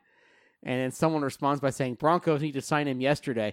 Tell me about it. Better yet, tell the Broncos." Well, the thing is, Shane Trapuka had a tryout. If they saw something in that tryout, they would have signed him. Yep. So, It's true. It's true. Next one coming in from Bobby Lanks. He says, "Well, gents, I loved the detail analysis behind the numbers of Locke's first 5 starts. I opened my eyes, Zach, and decided to hold off on the purchase of the number 3 jersey. Much to my glee and jubilee, my wife's Valentine's Day gift was a custom blue alternate number 3 Locke jersey and memorial of the Bill O'Brien meltdown. Then she asked, 'Do you want to know what you got me?' This was a shock because I had already given her the gift at dinner." one more thing. If it's the memorial of the Bill O'Brien meltdown, wouldn't it be a white jersey? 'Cause that's what he they wore were that in day. white. Yeah. Okay. Yeah. Anyway. She says she comes out in the number 15 Mahomes jersey, and once again, I realized how marrying into a Chiefs fan's family was a vast oversight. Oh, gosh. Mace, thank you for your optimism around Drew's timeline and microwave development. This gives me hope. Drew is not Brock or Peter Parker. I need him to be Superman. Please be Superman. Here is to a house divided, and boy, I hope Locke is a guy. Please let Locke be the guy. Please. Thanks for making traffic something I can bear now. This community continues to be a blessing. We appreciate you, Bobby. Thank you very much for riding with us, literally, because you're listening to us while you're in traffic. What if Drew Lock is Batman? What if he's Bruce Wayne? That'd be good. Maybe he doesn't have like superhero, supernatural abilities. So he's not But he's not a top 3 quarterback, but he's a top 10. Yes. And maybe he's he punches above his weight, so to speak. And the other thing with Bruce Wayne / Batman, of course, where does he get all those wonderful toys? He makes the best use of the resources at his disposal. So if you're Batman, that means you're maximizing Cortland Sutton, you're maximizing Noah Fant, you're maximizing Philip Lindsay, and then you're sitting there at the end of the season and you are hearing the words, "Where do you get all those wonderful toys?" So, Mace, if I told you right now, Drew Lock would be the 10th best quarterback every single year for the next 10 years, would you take it or no? 10th best. Never better, never worse. Never better, never worse. So he's a top 10 quarterback for the next 10 years? Yep. Man. That's Given tough. the other, above average. I've got to say, sign me up for that. I think I kind of do as well, with some hesitancy. It's not easy to say it, but gosh, you would at least... You could do a lot worse. That's what I mean. You would be in playoff contention every year with that. Yeah. Every year. This one from the Count Locula. What's the one film that you love that you feel like no one else has ever seen? Mine is the 1980 classic starring Kurt Russell and the late, great Jack Warden, Used Cars. Y'all ever seen this gem? What are yours, gents and DNVR family? Love the Count. Okay? I've never seen or heard of Used Cars until now. Mine is Hamlet 2. Came out 11 years ago. It's about a high school drama teacher played by Steve Coogan who, to try to save the drama department at his school, knows he needs a play that gets a lot of people to come in, and his idea is writing a sequel to Hamlet. And it comes up in the film. Doesn't everyone die at the end of Hamlet 1? Oh, I have a device. A time machine. And it's we don't see the whole play, but we see snippets enough to know it is completely insane. Laertes is cast is portrayed as bi-curious. There's reference to how he has Satan French kissing the president of the United States. When was this? 2009. 2009. I'm going to go with the TV show, and I'm going to go with the one I've said a few times, Chuck. It was on NBC, and I feel like nobody's seen it. So it's my favorite TV show ever, so make sure you check it out. How did you first get drawn to Chuck? It's a great question. It was on NBC. I thought it was everywhere, yet nobody's seen it. You know where it ranked in the ratings? First of all, I didn't know it lasted 5 seasons. Yeah, it was good. Okay. It was great. This is where it ranked in the ratings over its seasons. Okay. Year by year, 65, 71, 82, 101, 138. Oh, no. It was number 1 in my heart. Well, I guess that showed why the drastic fall. Oh my gosh. But in May 2010, this is on the Wikipedia page, it was reported that Chuck ranked in the top 20 shows in the Social Sense TV ratings report of social media interactions, measuring posts and reads on forums, blogs, and other social media over a 3-month period. So for 3 months, it was a show that had a cult following. And I was leading the charge. That's a fun question. I've heard of it. The show didn't take with me. I never watched it. Apparently, it didn't take with a lot of people, unfortunately. But it lasted 5 seasons. 91 episodes, which means it did not make it to what is the magic number, they say, for syndication. That's 100. Although there have been series that overcame that, like Star Trek, the original Star Trek. So close. Yeah, 91. So close. Fell just short. Next one coming in from Love Thunder Down Under. Byron Jones is an intriguing prospect. Would you call him a hybrid cornerback and free safety? I get he will want to be paid like a cornerback, and we want to line him up mostly at cornerback, but surely there are some interesting disguises you could do with him and Kareem Jackson interchanging roles given the comfort they'd have to do it. 100%. I'm completely on board with this. I get the feeling, though, that Chris Harris Jr. is coming home. This all seems like an elaborate back and forth just to end up back together. We've got the money, and he has a family settled in Denver. Enough daughters to marry them off to the Rivers family sons. They'd celebrate the union of the two houses with bulk apple turnovers. Last question for you two. New York Jets on the clock at 11. John Elway's phone rings. They want to offer the 11th for Von Miller. Do you take it? This is not a question of whether the New York Jets would or should. It's a question of the Broncos' decision in that moment. The Broncos would not take it. Why? Why? Yep. Because they feel like Von Miller helps them right now. We may be talking about the Broncos being a couple years away. They're going to be thinking in win-now mode this year. They will be, because I was going to say because John Elway believes he has his quarterback. Well, I don't know if John Elway believes that. We'll find that out next week. Now the question is, would I take it? Yeah. Would you take it? Yeah. You would? Yeah. Because not only do you get a first-round pick, one that you have higher now, and you still have 15, and you still have 2 twos, but Mace, you free up $20 million. I would say this. 25. If I'm on the phone, I'd be thinking this, and I'd say this. If you're going to give up that, you really want Von Miller that bad, give me a second-round pick next year, too. Yeah. And I think it happened. Give me a one. They're calling you? Give me a 1 and a 2.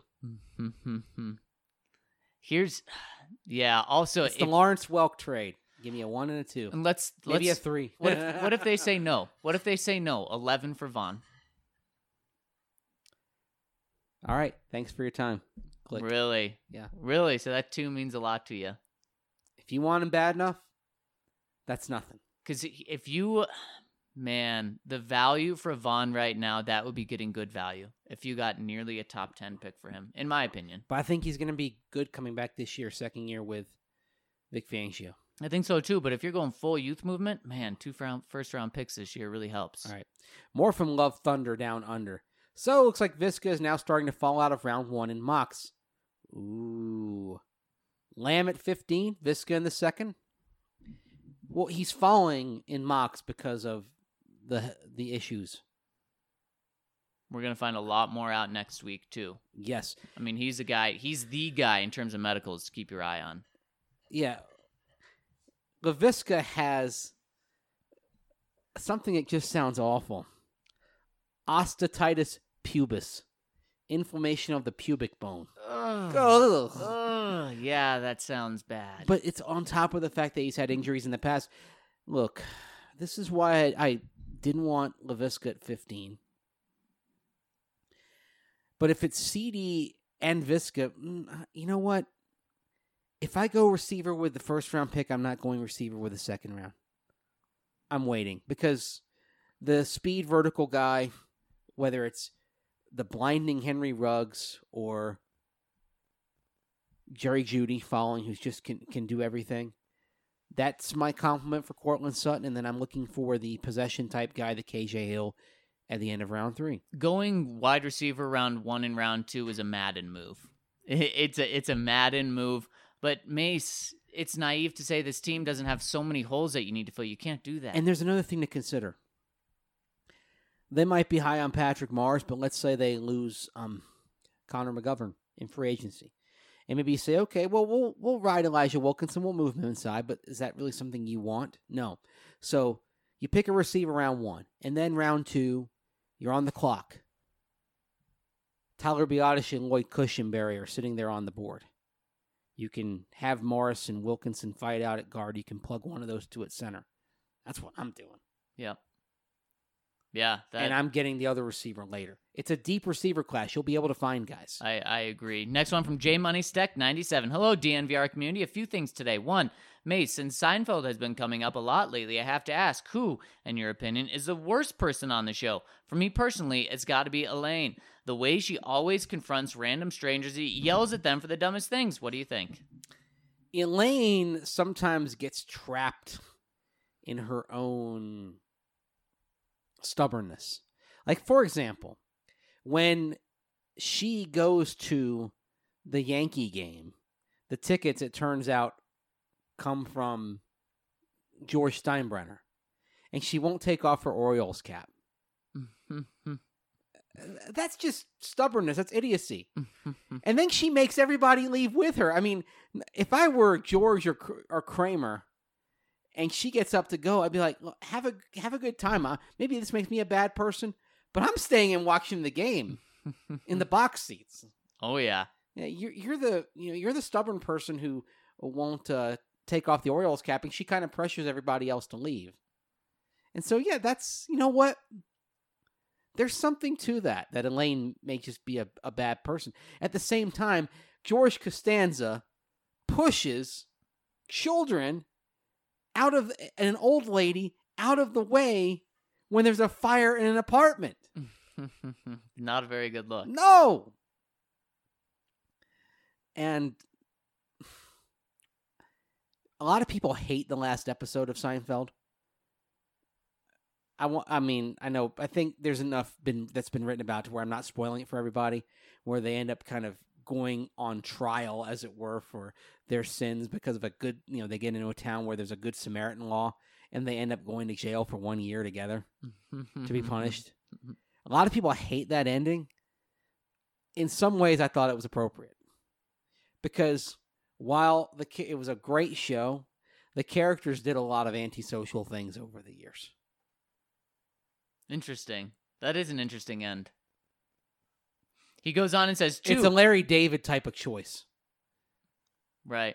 It's almost like, hey, the joke's on you because you laughed along with these people, but they were basically bad people. Right. But Larry David operates on another level entirely from the rest of us. You got to watch Curb Your Enthusiasm, Zach. You would love Curb Your Enthusiasm. I've heard good things. And I've heard really good things. And I would start from the beginning too. Okay. Like start from the opening of the series. Should I curb my enthusiasm for it though? Well, I always say low expectations means that you won't be disappointed. But there are some phenomenal treatises on social interactions and so forth. And actually, I would say when I get old, if I'm blessed enough to get old and have good health and all that, I could see myself completely acting like Larry David when I'm in my 60s. 2, It's Always Sunny in Philadelphia is my absolute favorite TV show, and I recommend you guys check it out, provided kids aren't around. What is each of your favorite shows, Bachelor not included, RK? Well, I've already mentioned it. Chuck. Mace? Seinfeld, and then classic Simpsons, although It's Always Sunny in Philadelphia is it's real good. Yeah, it's a classic. 3, favorite movies. I love Charlie. My favorite character on there. Okay. Yeah. Oh, yeah, he's great. Favorite movies. I won't say the last word of it. Mace, what's your favorite movie? Man. I have a friend, speaking of Charlie, I have a friend named Charlie Day. Yes. I have a friend named George Harrison, and I have a friend named Grace Kelly. Really? How about that? Wow. Oh, Grace Kelly, my favorite old school golden age of Hollywood actress. Mm-hmm. You ever see Rear Window? The No. Hitchcock movie. Grace No. Kelly's in there, and she's been like she's a wealthy socialite, and for some reason she is completely enamored with the photographer character who's laid up with a broken leg, played by Jimmy Stewart. It makes no sense, but on some level, for like everyone in kind of who's rough around the edges in media, that's sort of the dream situation. There was a point in life where I'm like, oh man, I mean, this guy's a photog. He's weather beaten. He's got Grace frickin' Kelly. Man alive. Mace, favorite movie. Oh man. It comes and goes. I have favorites that sort of change. The classic Star Wars trilogy is always kind of there. Right now, I mean, one that I find myself listening to a lot as I fall asleep it's an old school movie. It's All the President's Men. Yep. About the Carl Bernstein and Bob Woodward investigation into Richard Nixon's malfeasance. That's been at the top of my list. It's probably the best journalism movie. Maybe I'll watch it. All the President's Men. Maybe I'll watch it today. Yeah. Maybe I'll watch it today. I love the Oceans series. Okay. Oceans 11, 12, 13. Oh, I love them. I love Gladiator too. How can you not? That's a good movie. Throw a Shawshank Redemption in there. Shout out to my mom for that. Oh. And then 4, he says, finally, the NFL's YouTube channel posted a video the other day, top 100 catches of the 2019 season. And you can imagine our resident stone cold savage, Mr. Cortland Sutton, was on there a few times. My question is, do we know why he's always gets up and aggressively spins the football on the ground?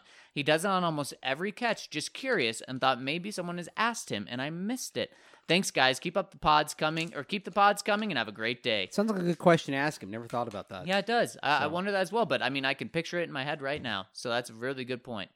All right, Mace, before we go any further, I got to tell you about our friends over at Green Mountain Dental Group over in Lakewood. They are the best dentists out there, and just like you and I, they are fanatics for Colorado sports. So make sure you check them out where you can get your teeth cleaned and you can talk Colorado sports at the same time, or as I do in the dentist chair, I just get to listen to Colorado sports being talked to me. And I love that. I love that because I do enough talking in a day on this podcast. So they are awesome people. And the kicker of it all, not only do you get your teeth clean, get to talk Colorado sports, but if you schedule a cleaning, x-ray, and exam, you'll receive a free Sonicare toothbrush, really the best toothbrush out there, to keep those pearly whites clean after you leave the dentist. Guys, they're in Lakewood. It's a 15-minute drive from downtown Denver. Whether you live here or you're here for a weekend, a long weekend, why don't you check them out? Make sure to mention DNVR and get that free Sonicare toothbrush when you schedule a cleaning,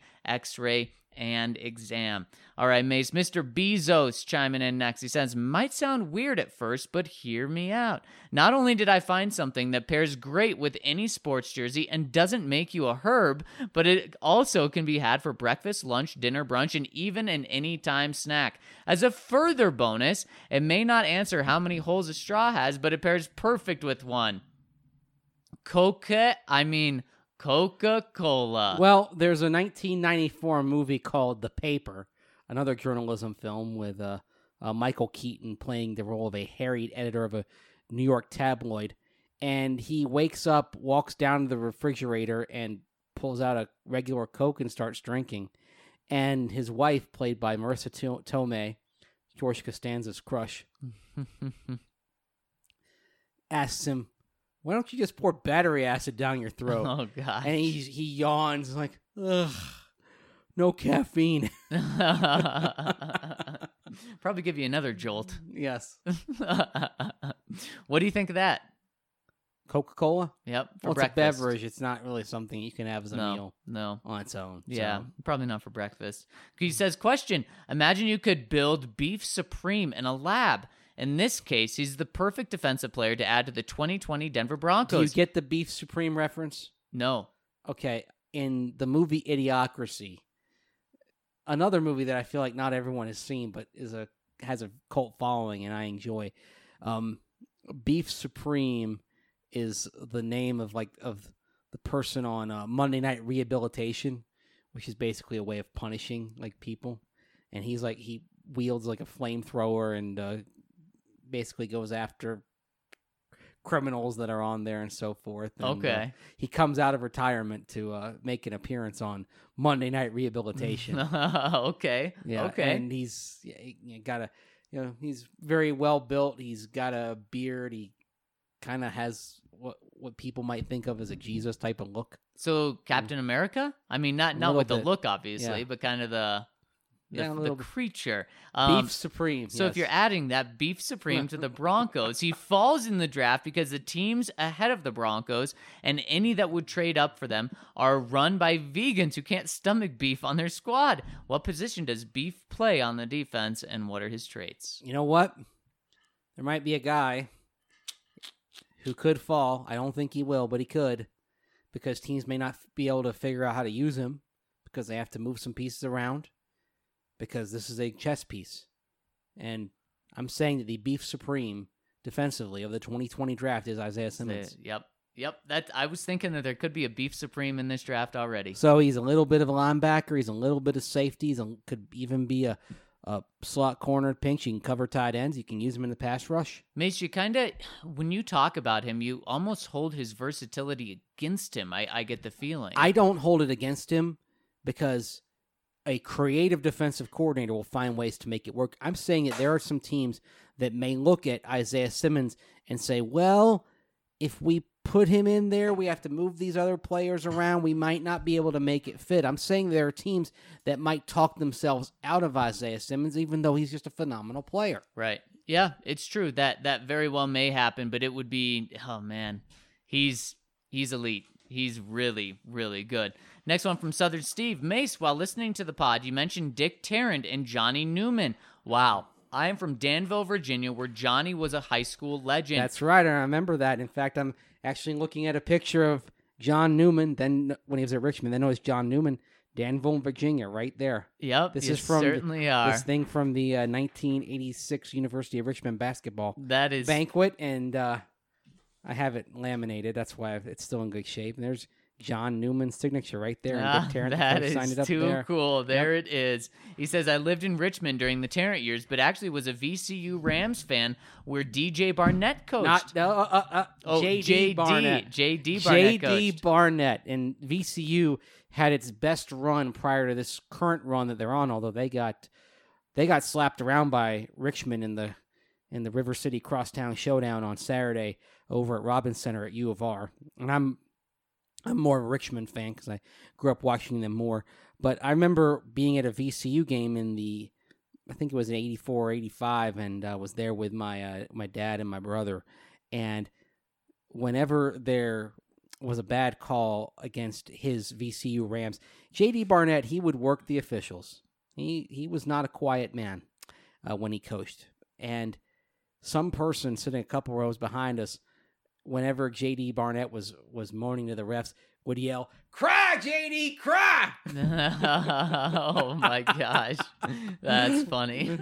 He says, thanks for bringing up the memories. My Broncos question for today is, what's the status on the Justin Simmons signing, and what's the possibility of drafting one of the top cornerbacks in the draft? Thanks for all you do, and go Broncos. Simmons still in flux. They'd like to get a long-term deal done. They have the franchise tag they can use in the short run.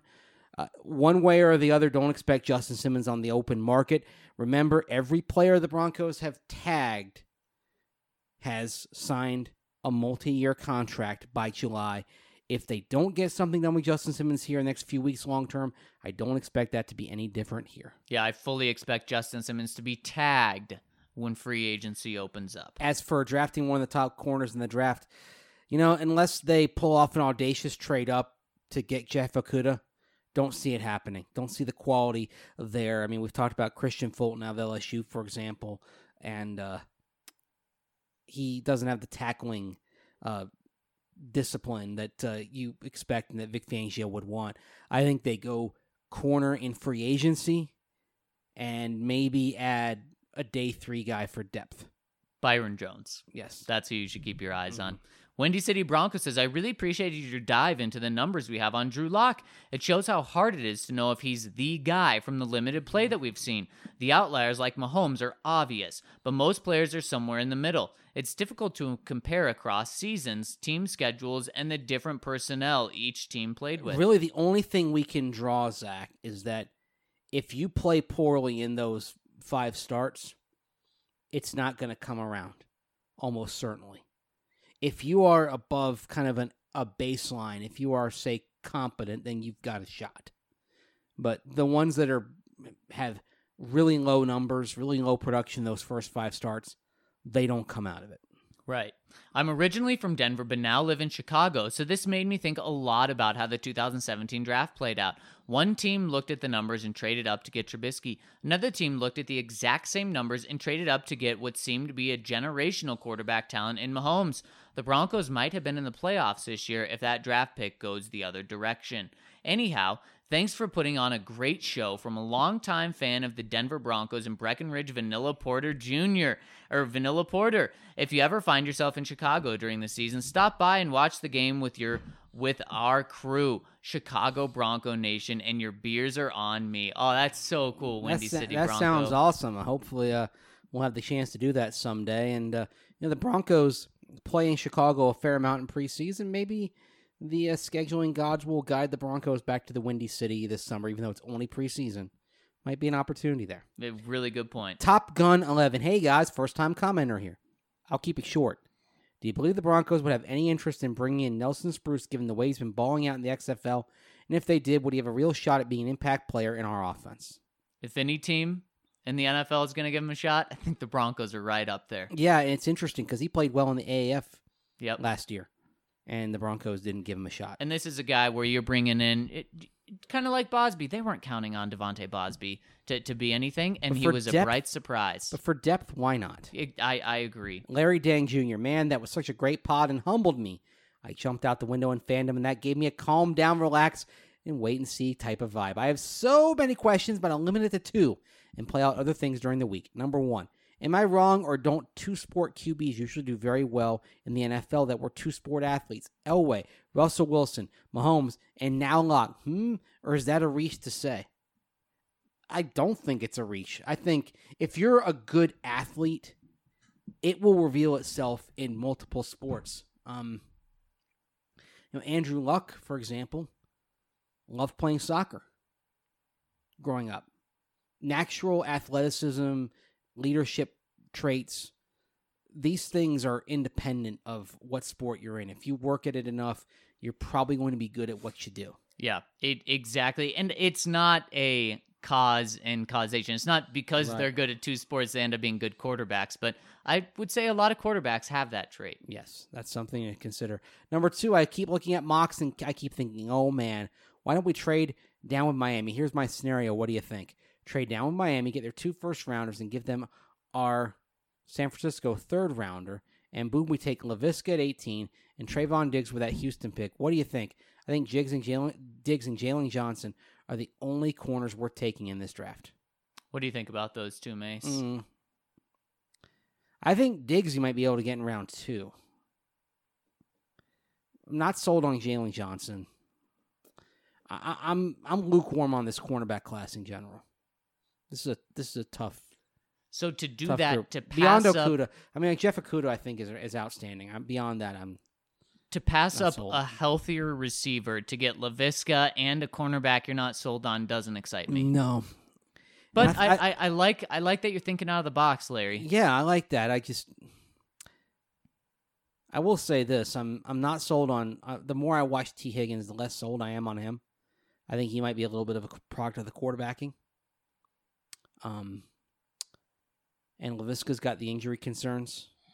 Yeah, it's if you don't get one of those top three, you're waiting on receiver. I agree with that. Bronco Brit 73, don't have a question this time. Really enjoying the pods. Have renewed to the yearly subscription. Welcome. Thank Love you, Bronco it. Britt. We'll be in Denver from Monday and have asked to collect my tea from the office. I'm looking to the new season and to see what this young core can do. Well, hey, let us know when you're going to drop by, and we'll try to be there if our schedules allow. Exactly. Big Tony says, "What's up, homies? I was a little heated regarding Chris Harris yesterday, if you couldn't tell, haha. Anyways, just wanted to thank you guys for taking time to give me advice on how to get in the sports world.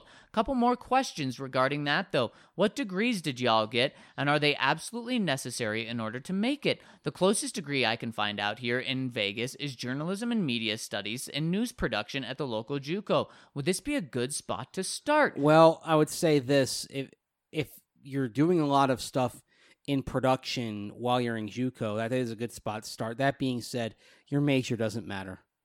It matters more what kind of experience you're getting outside of the classroom. I mean, I'm just a communications major. Yep, I talked to Big Tony this weekend on social media. Yeah. That's exactly what I said. I said it's about the experience. Now, sometimes the major you have can get your foot in the door, but it's all about getting that foot in the door. It can come from 5,000 different ways in this industry. So, P.S. My dream Monday Night Football crew would be Gus Johnson, play-by-play, Peyton Manning, color, and Pat McAfee, field reporter. Also, I would like to see Motley Crue play in the Super Bowl halftime show. wow. I think you guys blew my mind with that crew. Yeah, that would be awesome. I'd love to see Gus Johnson back on pro football. Yeah, I miss him. yeah. He actually had the call of the famous tip drill touchdown pass from Kyle Orton to Brandon Stokely. Yes, he did. And it's vintage Gus. Stokely! Wow! It's like no other broadcaster could have been at the mic for that and maximized it. Nope. I miss Gus on the NCAA tournament. I miss Gus on the NFL. Yeah, he's great. He's a legend. Yeah.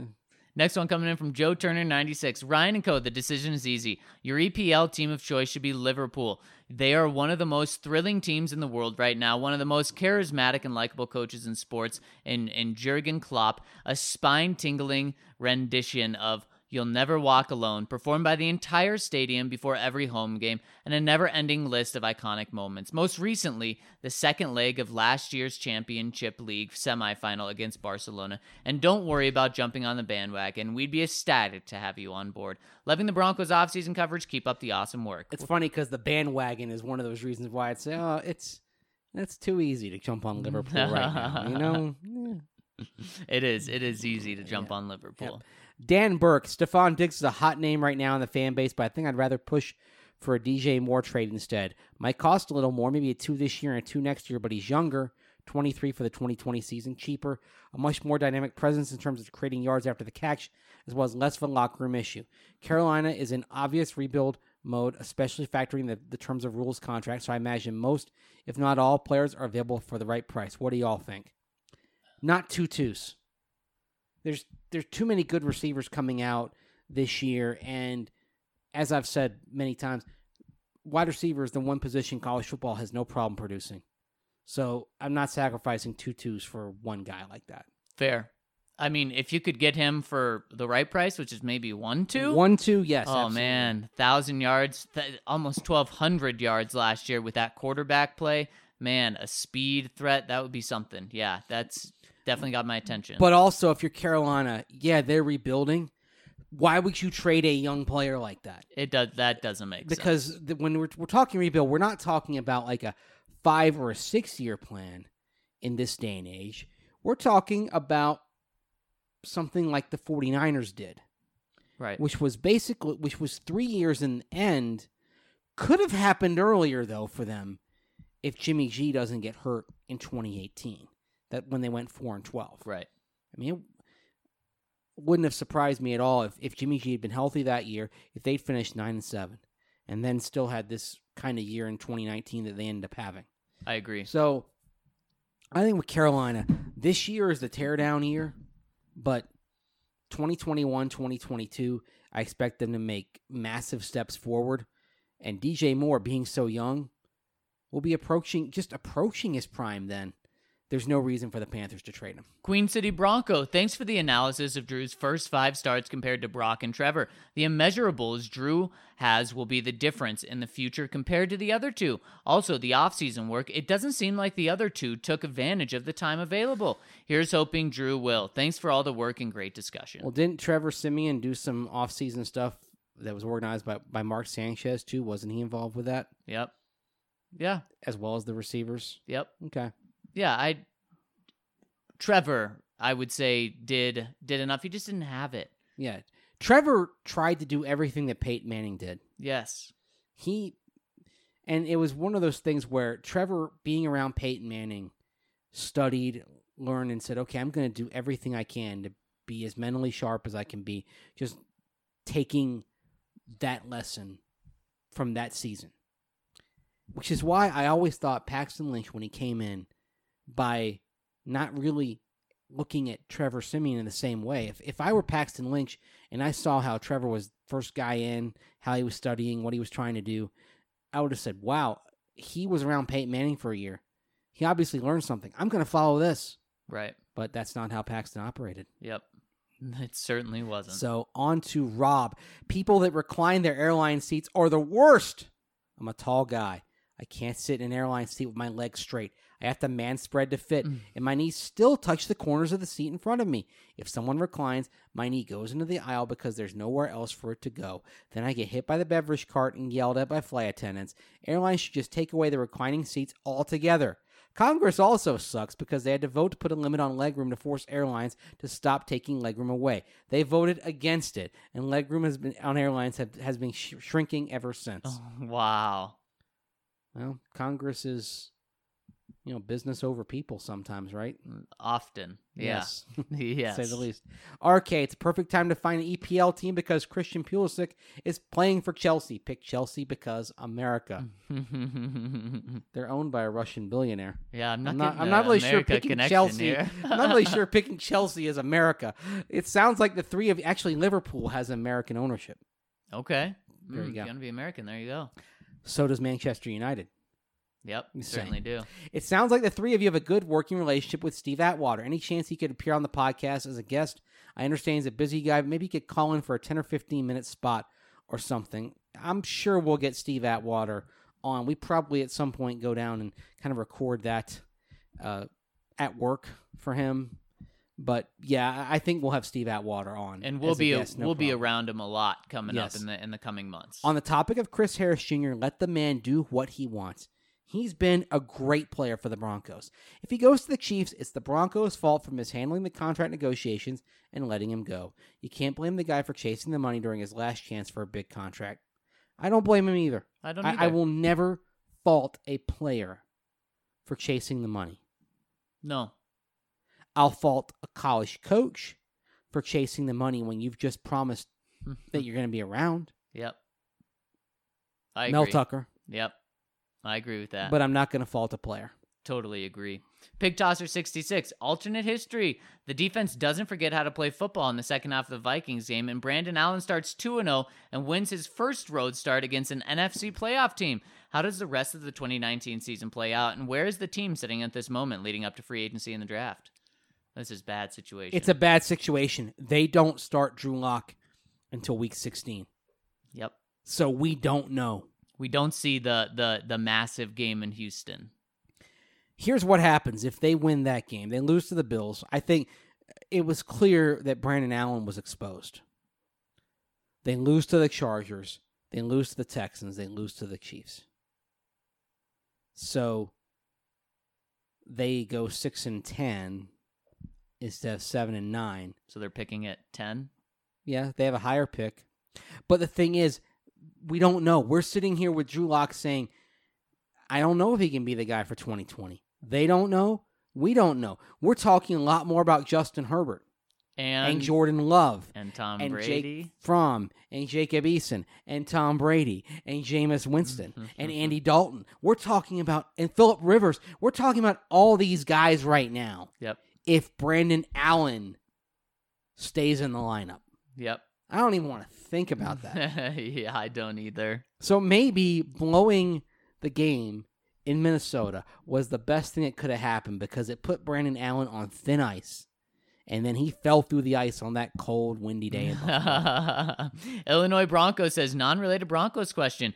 With all of the talk of adult animated TV shows in the previous pod, I'm curious as to any of you have seen Rick or Morty. Zach, you might not be a fan of it. Mace, you should definitely give it a watch, though. I will advise you that it does have some crude language and inappropriate behavior. Also, did you guys have a favorite animated TV series growing up? If so, what was it and what changed now? Keep up the great content. We appreciate you guys. And Illinois Bronco himself comes in with a self-learning lesson right here. He says, note to self, finish the whole pod before commenting so you don't accidentally ask the question that was asked on the previous pod. Okay. Face palm. Yeah, if I ever have time, I'll give Rick and Morty a shot.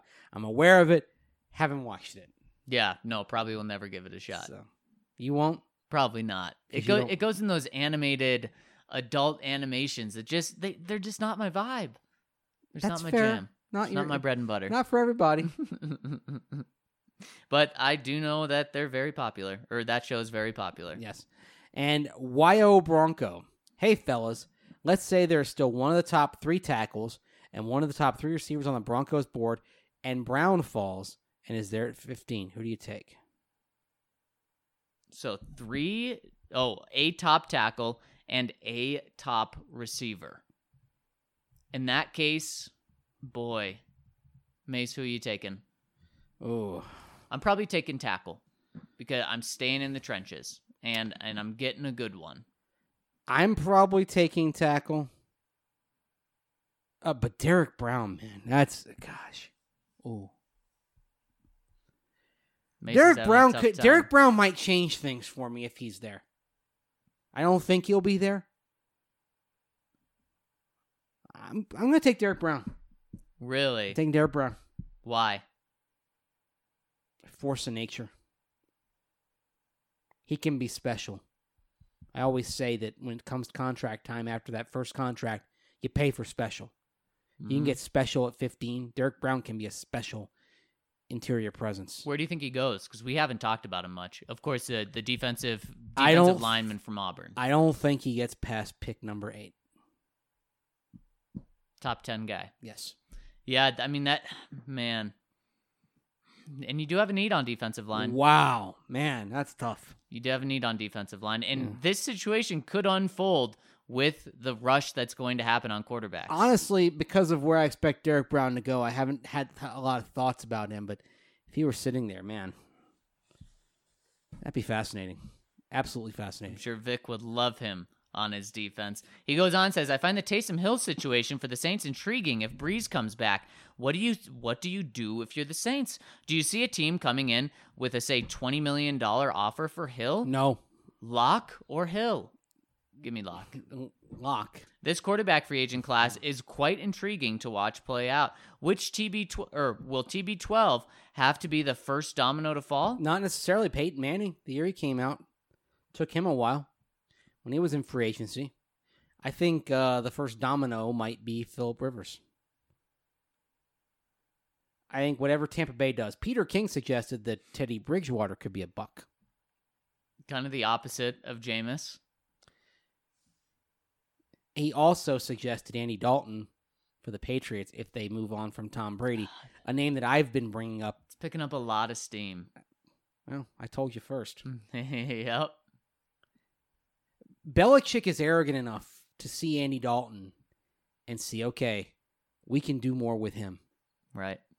He can be much more than he was in Cincinnati, and I don't think he's wrong there. I agree with that. I think Andy Dalton in New England, you could be talking about a 12-4 team that wins the division again and pushes for the AFC Championship again. With Andy frickin' Dalton. He's not a bad quarterback. No, he's average. He's a bar of average. But he's average in Cincinnati. Right. Not the most conducive environment historically for success.